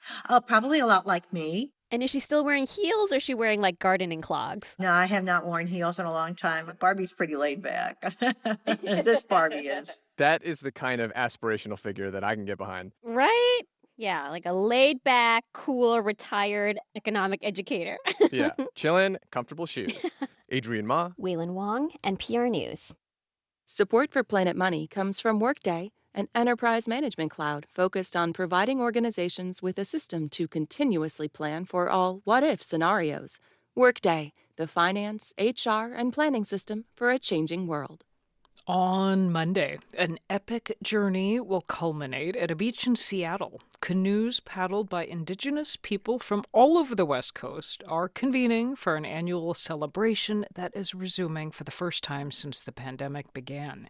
Oregon Public Broadcasting's Emily Curitin-Cook joined one canoe on the first leg of its 500-mile voyage and brought back this story. On the banks of the Columbia River between Oregon and Washington, 20 young people line up beside a canoe that's as long as a school bus. All right, so the life jackets are going to be over here. So go ahead and grab a jacket. They come from different tribes, but they all share a common history with the canoe. For years, it was how people in the Pacific Northwest traveled, fished, and visited one another. All right, nice and easy on 3. 1, 2, 3. This canoe is modern. It's made of plastic, and it's one of over 100 vessels that are traveling by river and sea to visit the Muckleshoot Indian tribe. The canoe's arrival will be followed by a week of celebration. The tradition started about 40 years ago, and it's become beloved by many Northwest tribes. Anyone need a paddle? 17-year-old Carlissia Dixon missed this trip during the pandemic. She's of Nez Perce and Warm Springs heritage. I'm taking this journey to find where I'm at spiritually. COVID really did have a big impact on my mental health, physical health, and just how I feel. She says being on the water clears her mind. You could think on the water, you could sing on the water, you just find yourself in the water really peacefully. After 3 years apart, the people on this journey are excited to see each other. But they also carry grief. They've lost people since the last time they did this, says one of the trip leaders, Misty Green. I almost I start almost crying too because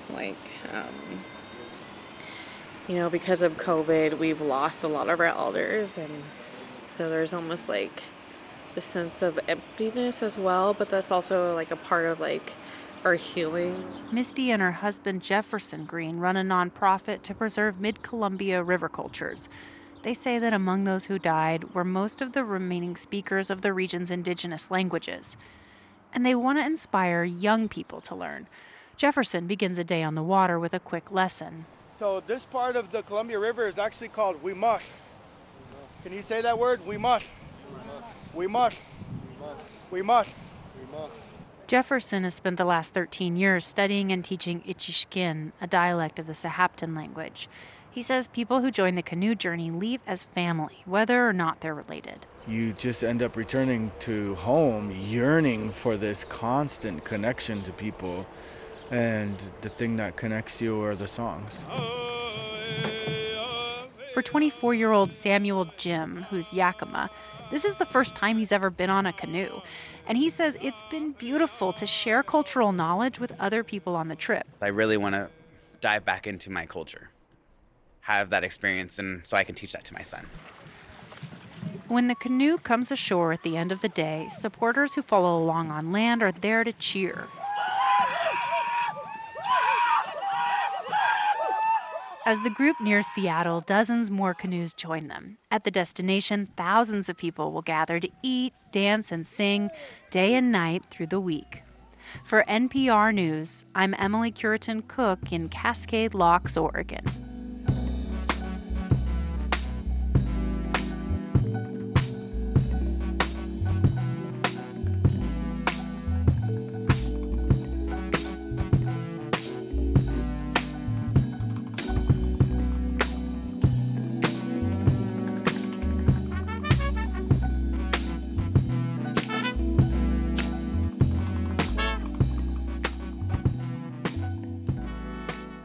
You're listening to All Things Considered from NPR News. Support for NPR comes from this station and from Plymouth Gin Distillery. Plymouth Gin is imported from England's southwest coast, distilled using a blend of 7 botanicals, including juniper berry, coriander seed, and citrus peel. Plymouth Gin since 1793. From Melville Charitable Trust, committed to ensuring all people have a safe, stable, and affordable home that allows them to thrive. Information about ways to prevent and solve homelessness is at melvilletrust.org. And from the Cy Sims Foundation, since 1985, supporting advances in science, education, and the arts towards a fairer, more just, and civil society. More information is available at cysimsfoundation.org. For the perfect spot to host your next event, discover City Space, WBUR's hidden gem on Commonwealth Avenue. Whether for a gala, board meeting, or wedding, City Space is the ideal setting for unforgettable occasions in a gorgeous state-of-the-art venue. We'll help make your vision a reality. More at wbur.org/rentals. I'm WBUR City Space Director Amy McDonald, and this is 90.9 WBUR FM Boston, 92.7 WBUA Tisbury, and 89.1 WBUH Brewster. Listen anytime with our app or at WBUR.org. WBUR, Boston's NPR news station. Nearly half the U.S. is in the midst of a heat health emergency as temperatures reach 100 degrees or higher for some 114 million people. Eastern Massachusetts avoided a heat wave as temperatures today came just short of 90 degrees. We could hit 90 tomorrow, though. It's Friday, July 28th. This is All Things Considered. I'm Lisa Mullins. Also ahead, as Russia wraps up its high-level summit with African countries today, we look at how much real influence Russia has on the continent. The Federal Reserve raised interest rates again this week to try to reduce inflation, but big brands from Kimberly-Clark to Chipotle say their shoppers seem to be unswayed by higher prices. And a year ago, wages were rising, but inflation was eating away what people could buy with that pay. And right now, wages are growing faster than prices. So in real terms, on average, people's purchasing power is increasing. That story coming up on Marketplace starting at 6:30. Live from NPR News in Washington, I'm Louise Schiavone. The White House is deeply concerned about events unfolding in the African nation of Niger, where leaders of an apparent coup there say they have replaced the country's president. But the U.S. says there's still diplomacy going on to restore constitutional order in Niger, a key U.S. partner. NPR's Michelle Kellerman has more. While a general claims to be the new head of state in Niger, the U.S., the United Nations, and a regional African group are all backing the ousted president, Mohamed Bazoum. National Security Council spokesman John Kirby says the U.S. is watching closely. We believe that there is still space for diplomacy here. and that diplomacy is actively being pursued, not just by the United States, but by our allies and partners and our African partners as well. The U.S. has about 1,000 troops in Niger, an important base for counterterrorism efforts in the region. Kirby says there are no plans yet to change the U.S. footprint. Michelle Kellerman, NPR News, the State Department. The National Weather Service says 2/3 of the U.S. population, around 200 million people, are facing heat advisories or a flood watch or a warning. The latest of the summer's intense weather waves began yesterday.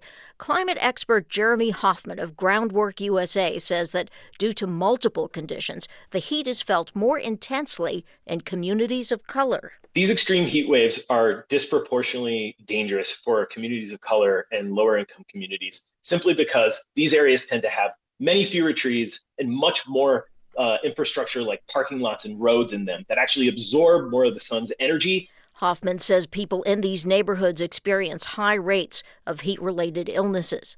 Justice Samuel Alito says he does not think Congress has any authority to impose a code of ethics on the U.S. Supreme Court. NPR's Nina Totenberg reports. The Federal Code of Judicial Conduct applies to lower court judges, and Supreme Court justices for decades have complied with the financial disclosure provisions. But in an interview with two columnists from the conservative Wall Street Journal editorial page, Justice Alito said that as far as he's concerned, his compliance is voluntary. I know this is a controversial view, but I'm willing to say it, he told the Journal. No provision in the Constitution gives them the authority to regulate the Supreme Court, period.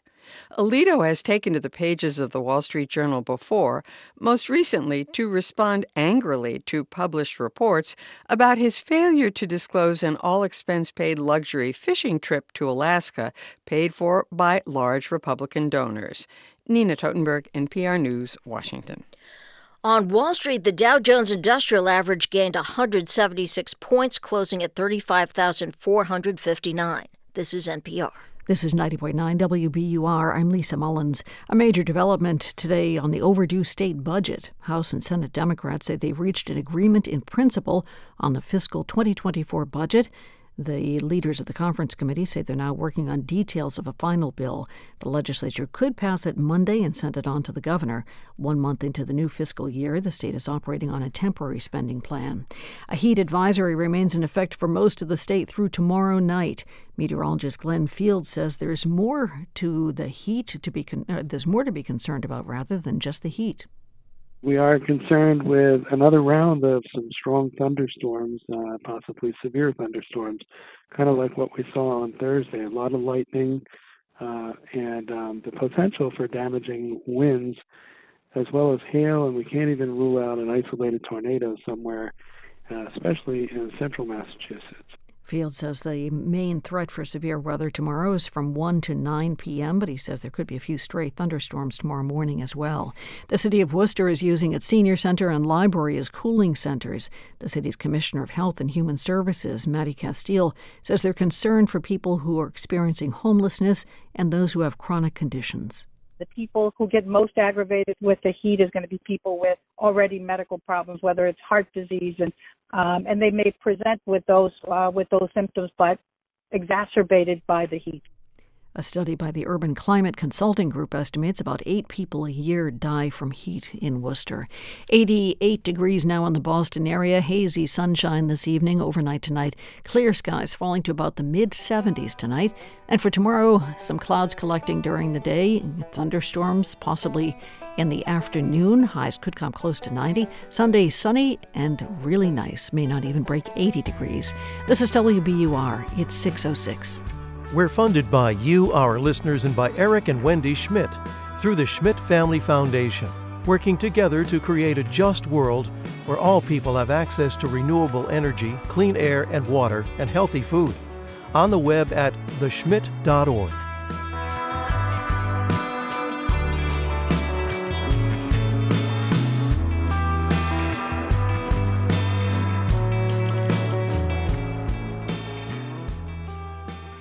From NPR News, this is All Things Considered. I'm Juana Summers. And I'm Mary Louise Kelly. Recession?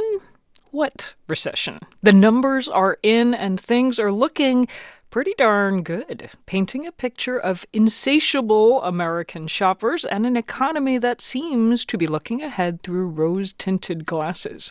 NPR's Alina Selyuk and Stacey Vanek Smith have been studying all these numbers. They are both here in the studio to tell us what they have found, and they have brought a bag. Alina. You hear this? Here's the bag. What's the bag? It's a first, actually, for me. A paper bag in the studio. Yeah, because the theme of the economy this summer is spending. Let me say that again. A really surprising amount of spending. So we thought we should jump in and spend some money, too. So we went shopping and we picked up some of the things that Americans are buying right now to help paint a picture of what is going on in the economy. Excellent. You've brought loot. Okay, what did you bring? All right. Let's start with this Reese's Peanut Butter Cup. Oh, yes. The big one. And some Coke to wash it down. Would you like a Coke, Mary Louise? No, but I will take those Reese's. Pass them over. Here you go. My favorite. Here, throw. I'm going to throw. The you two have brought me companies these. Why? That are making these products, Hershey and Coca-Cola, were among many that basically sang praises to shoppers, saying they've been raising prices, trying to cover higher costs like corn syrup, but people are still willing to pay up for brand names. And this has major implications for our economy because all of this spending that we're doing has the economy going gangbusters. We heard yesterday the economy is growing at a rate of 2.4%. That was a lot higher than people were expecting. And it is all this money that we are throwing around for goods, things like chocolate and Coke, but also for services. We are shelling out a ton of money for things like restaurants, shows, summer travel, which brings us to the next item in our haul. Okay, this is less exciting. This is like the hotel doorknob sign? It is a do not disturb sign from my Hilton hotel, which I technically did not buy. I borrowed this sign, but I did pay for my stay. And so did a lot of other people. Travel is huge. It's hard to overstate.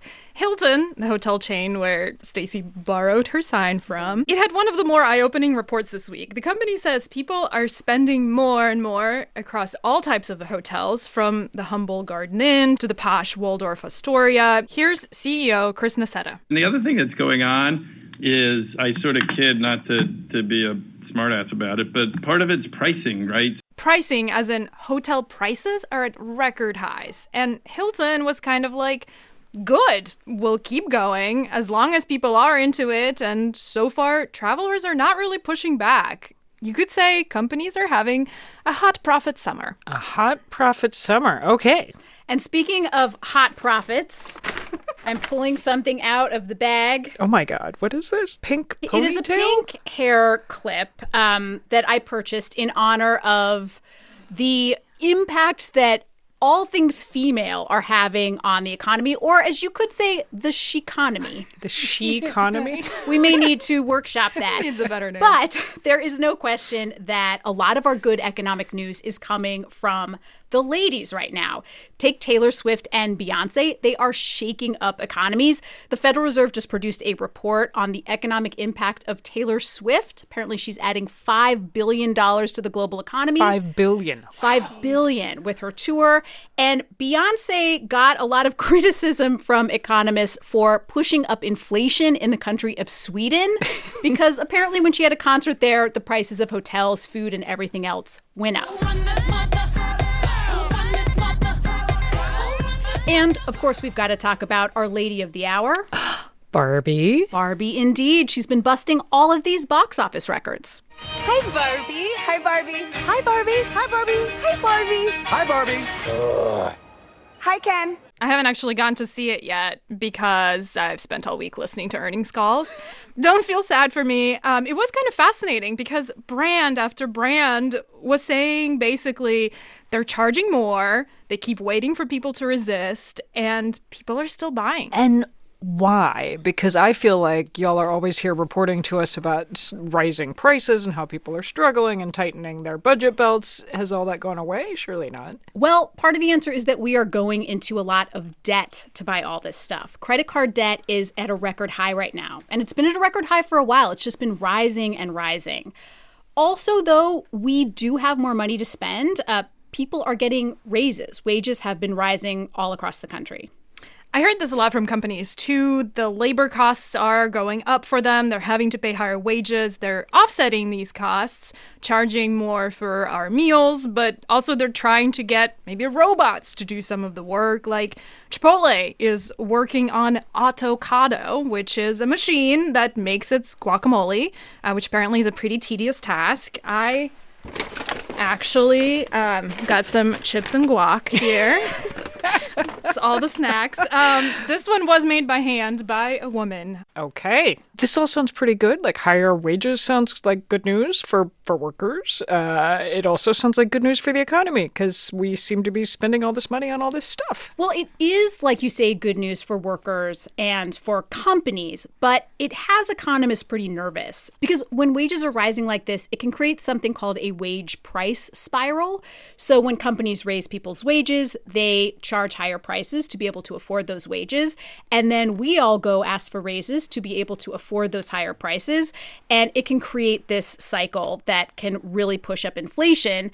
And in fact, this week, the Federal Reserve raised interest rates once again. They are now at their highest level in 22 years. I thought inflation was falling. Inflation is falling. That is true. But the Federal Reserve has been stressing over and over again that some prices are still very much rising. We're not out of the woods yet. And like Alina was saying, a lot of companies are testing the pricing limits. So the Federal Reserve has said they may need to take more action that could lead to job losses and possibly an economic downturn in our future. Is NPR's Stacey Vanek Smith and Alina Selyuk. Thanks to you both. Thank you. Thank you. And please pass the guacamole over here, please, right away. Russian President Vladimir Putin wraps up his high-level summit with African leaders in St. Petersburg today. While Western nations have largely isolated Moscow after the invasion of Ukraine, many African leaders have maintained closer links, treading the tricky path of diplomatic neutrality. Russia wants to use the summit to strengthen its ties in Africa. But as NPR's Emmanuel Akinwotu reports, Russia faces an uphill task. This slick video produced by the Russian Foreign Ministry shows a succession of African leaders arriving at St. Petersburg Airport, all smiles and shaking hands with their hosts. But in the end, it hasn't been the gathering Russia hoped for. Only 17 African leaders turned up this time, far fewer than the 43 that attended the first summit in Sochi in 2019. And the impact of the Ukraine invasion has been significant. Global prices of grain and fertilizers have soared. This month, Russia exited the Black Sea grain deal and is now blocking ships from exporting Ukrainian grain. So Putin announced a plan. Russia would deliver free grain to 6 countries to cushion the blow, but it remains to be seen how it will work. And if this summit will truly signal its ties are growing, not just in the handful of countries where its activities have sparked concern. This action film is one of the images Russia has tried to project. The opening music from The Tourist, a 2021 movie financed by Wagner and set in the Central African Republic. In the narrative, the so-called Russian gladiators wade in to save an African country. It's not that far from reality. Russian ties with their governments have deepened in the Central African Republic and Mali. Wagner mercenaries now work side by side with those countries' armies. They've left a long trail of human rights abuses and extrajudicial killings. But across Africa, Russia's activities are different and more complicated. Russia's value right now is as a signal that the West is not always going to get what it wants. Amaka Anku is head of Eurasia Group's Africa practice and said aside from some countries like CAR, Mali, Algeria and Egypt, Russia's ties are more symbolic. It's a proxy for saying we're not picking sides. It's a proxy for pushing back in some ways on Western hegemony. In the last few years, competition for stronger ties and influence in Africa has grown more intense between countries like Russia, China and the US. But Russia's economic ties are currently weaker. It doesn't have money. It barely buys anything from Africa. It's not selling that much to Africa. In West Africa, much of the relationships is around security because that's what it has to offer. In Southern Africa, much of the relationship is around historical bonds because the Soviet Union was there for liberation movements when the West wasn't. And Russia's isolation from the West means it must boost its ties elsewhere. It's important to keep in mind, for example, that the total trade volume between Russia and Africa is less than that of Turkey. Dr. Samuel Romani is an analyst and author of Russia and Africa. He says a key aim for the summit is improving its trade with African partners. Meanwhile, he says many African countries see the rising competition as an opportunity. I think the African countries have navigated the competitive terrain, I think, quite deftly. They want to balance and maintain ties with the US, Europe, China, Russia. For Russia, the slick optics of the summit is about projecting its importance on the world stage. And more than ever, its ties to African countries are vital to that. Emmanuel Akinwotu, NPR News, Lagos.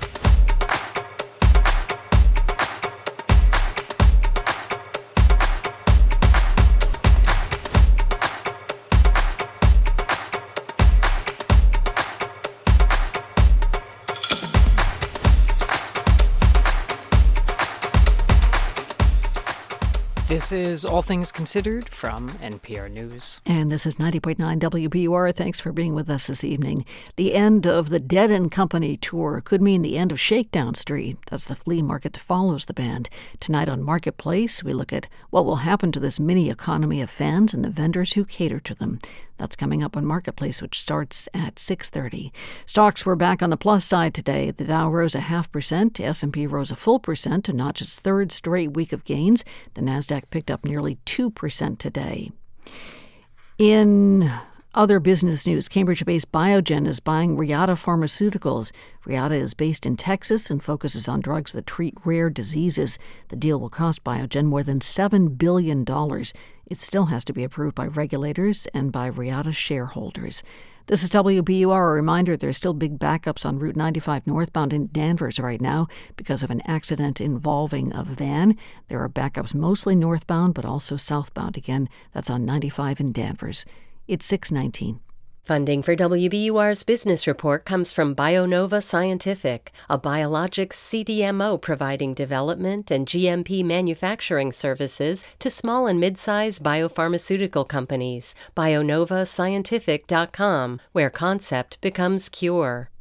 Coming up tonight, a July night without a thunderstorm in sight. Here's WBUR's meteorologist Danielle Noyes. A storm-free, hot summer evening out there. Temperatures slowly fall into the 70s overnight tonight. Heat advisory remains in effect for tomorrow. High of 90, heat index low to mid-90s. And it'll be a bit of an unsettled day. Chance of a shower or storm in the morning, then scattered afternoon and evening storms. Some could contain damaging gusts, localized flooding, hail, and frequent lightning. So monitor for warnings. It'll be a totally different feel on Sunday, though. Partly cloudy, less humid, highs 75 to 80 with a low risk of an isolated shower. 85 degrees now in the Boston area. The Red Sox are working late tonight. They've got a 10:15 start time out in San Francisco as they begin a 3-game series with the Giants. Cutter Crawford pitches against Logan Webb. The Sox don't return to Fenway Park until a week from today. This is 90.9 WBUR. It's 6:20. We're funded by you, our listeners, and by Direct Tire and Auto Service, a dealer alternative, your local mechanic and tire dealer serving Newton, Watertown, and the surrounding communities. DirectTire.com. And DEC, working with CEOs, business leaders, and industry experts with a goal of crafting clear, authentic presentations. More at presentationsbydec.com. Turn your old vehicle into new news. Support the programs you love by donating your car or boat to WBUR. Details at wbur.org/cars. The heat presses on for another full day. The heat advisory stays up until 8 tomorrow night, so remember to keep hydrated and stay out of the sun if you can. This is WBUR. We're funded by you, our listeners, and by La Cuchara Cafe in Melrose, offering modern Latin American fare and a new food truck available for catering and events. Online booking at lacuchara.com. This is All Things Considered from NPR News. I'm Mary Louise Kelly. And I'm Juana Summers. On a scorching summer day, there are fewer sounds more comforting than this. Air conditioning can provide not only comfort, but life-saving relief from relentless heat. But as you may have noticed from your summertime electricity bill, typical AC units use a ton of energy. So companies are coming up with new ways to make cooling off more energy efficient. Climate and energy reporter Casey Crownhart wrote about it this week for the MIT Technology Review. Hey, Casey. Hi, Juana. So, Casey, you wrote that not only is typical AC technology really energy intensive, but there's also this intense global demand for it in places where it's not already pervasive. Can you just start by giving us a sense of what that demand looks like, how much we're talking about? Absolutely. I think we in the U.S. tend to think of air conditioning as being pretty much everywhere, but globally that's definitely not the case. Of the roughly 3 billion people that live in the hottest parts of the world, only about 1 in 10 has access to air conditioning. And so as we've seen the last few weeks, temperatures are rising, so there's a huge demand for cooling that's expected to take off. Over the next few decades, we could see energy demand for air conditioning triple by 2050. Wow. And that's about the same as adding a whole nother U.S. electrical grid on just to run all of those new air conditioners. I mean, that sounds like a huge feat. I know that you have been looking into some promising developments in AC technology, but like many people listening in on our conversation, I need a quick refresher on how a typical AC works and why it is that it sucks up so much energy. Yeah, you're definitely not alone in that. But basically, the way that an air conditioner works is that there's a refrigerant inside and it gets pumped around in a cycle. And so that refrigerant sucks up heat from inside of your house, apartment, building, and then it releases that heat out into the outside air. And so it can take a lot of energy. And a lot of that comes from also having to get humidity out of the air, getting water out of the inside and condensing it into a liquid and getting it out is really energy intensive as well. You also write that one of the materials companies are turning to for these new AC systems are desiccants, like those little packets that you sometimes find in food packaging. How does that work? Yeah, so this is a really interesting kind of way to change up air conditioning technology, which, hasn't changed too much since it was invented around 100 years ago. Desiccants are basically any kind of material that can suck moisture out of the air. So I talked about how, humidity is a big part of that energy demand. And so how these desiccants can work is they're able to kind of take care of that humidity piece. And so then if you're pairing these materials with other kinds of cooling technologies, they can kind of cut down on the energy that's needed to cool spaces. So I'm sort of fascinated by these newer AC systems that you've been looking into. Tell us, how much energy could they save potentially compared to standard units today? And would a cheaper electricity bill just be offset by a higher price tag on the unit itself? Really good questions. So I will say that a lot of the companies that are working on this are kind of still in the early stages. They have kind of their pilot or demonstration systems out. But I talked to one company, they're called Blue Frontier, and they're based in Florida, and they say that they think that their system will be able to cut annual electricity use by between 50 and 80%. And they do say that it will probably be more expensive up front. They're targeting, kind of a payback date of, 3 to 5 years or so. That's how long it'll take for the efficiency improvements to kind of pay for themselves through lower energy bills. So for the rest of the lifetime of the unit, then you're kind of, able to see those savings. So Casey, then, is the bigger price tag up front a barrier for these new AC technologies being able to be adopted in places where demand is growing so much today, like in developing countries? Yeah, I mean, it absolutely can be. And that's the case today. There's actually a pretty big difference between, the cheapest air conditioners on the market today and kind of the higher end ones that are already more efficient than those kind of lower end systems. And so I think we're definitely going to need to see things like, new business models from companies that help finance these models, or policy from governments so that, more people can actually get access to them. Climate and energy reporter Casey Crownhart of the MIT Technology Review. Casey, thank you. Thank you. A number of news outlets are now reporting the 75th Emmy Awards have been postponed due to ongoing strikes by Hollywood writers and actors. It's the first such delay since the Emmys were postponed after the 9/11 terrorist attacks. Here's Frank Sherma, chairman of the Television Academy, which presents the awards, announcing nominations back on July 12th and sounding like the September air date might not be set in stone. And join us for the 75th Emmy Awards. currently planned for Monday, September 18th at 8 p.m. Eastern on Fox. NPR TV critic Eric Deggans is with us now. Hey there.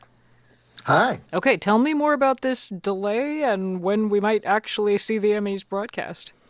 Yeah, it looks like those current plans didn't quite turn out. So far, Fox and the TV Academy have refused to comment on the record, but the trade publication Variety reported yesterday that vendors working on the show were notified that the Emmys would be delayed. Now, the Los Angeles Times has reported the ceremony's moving to January, but I haven't yet heard a definitive date in my own reporting. Okay. This isn't particularly surprising to those of us who watch the industry. I mean, I said on this show, when the Emmy nominations were announced more than 2 weeks ago, that I didn't expect the show to go on September 18th if the actors went on strike, and that's exactly what happened. You told us so. We should have listened. I will note the Tony Awards did go on, even in the wake of the writers' strike. Why can't the Emmys move forward?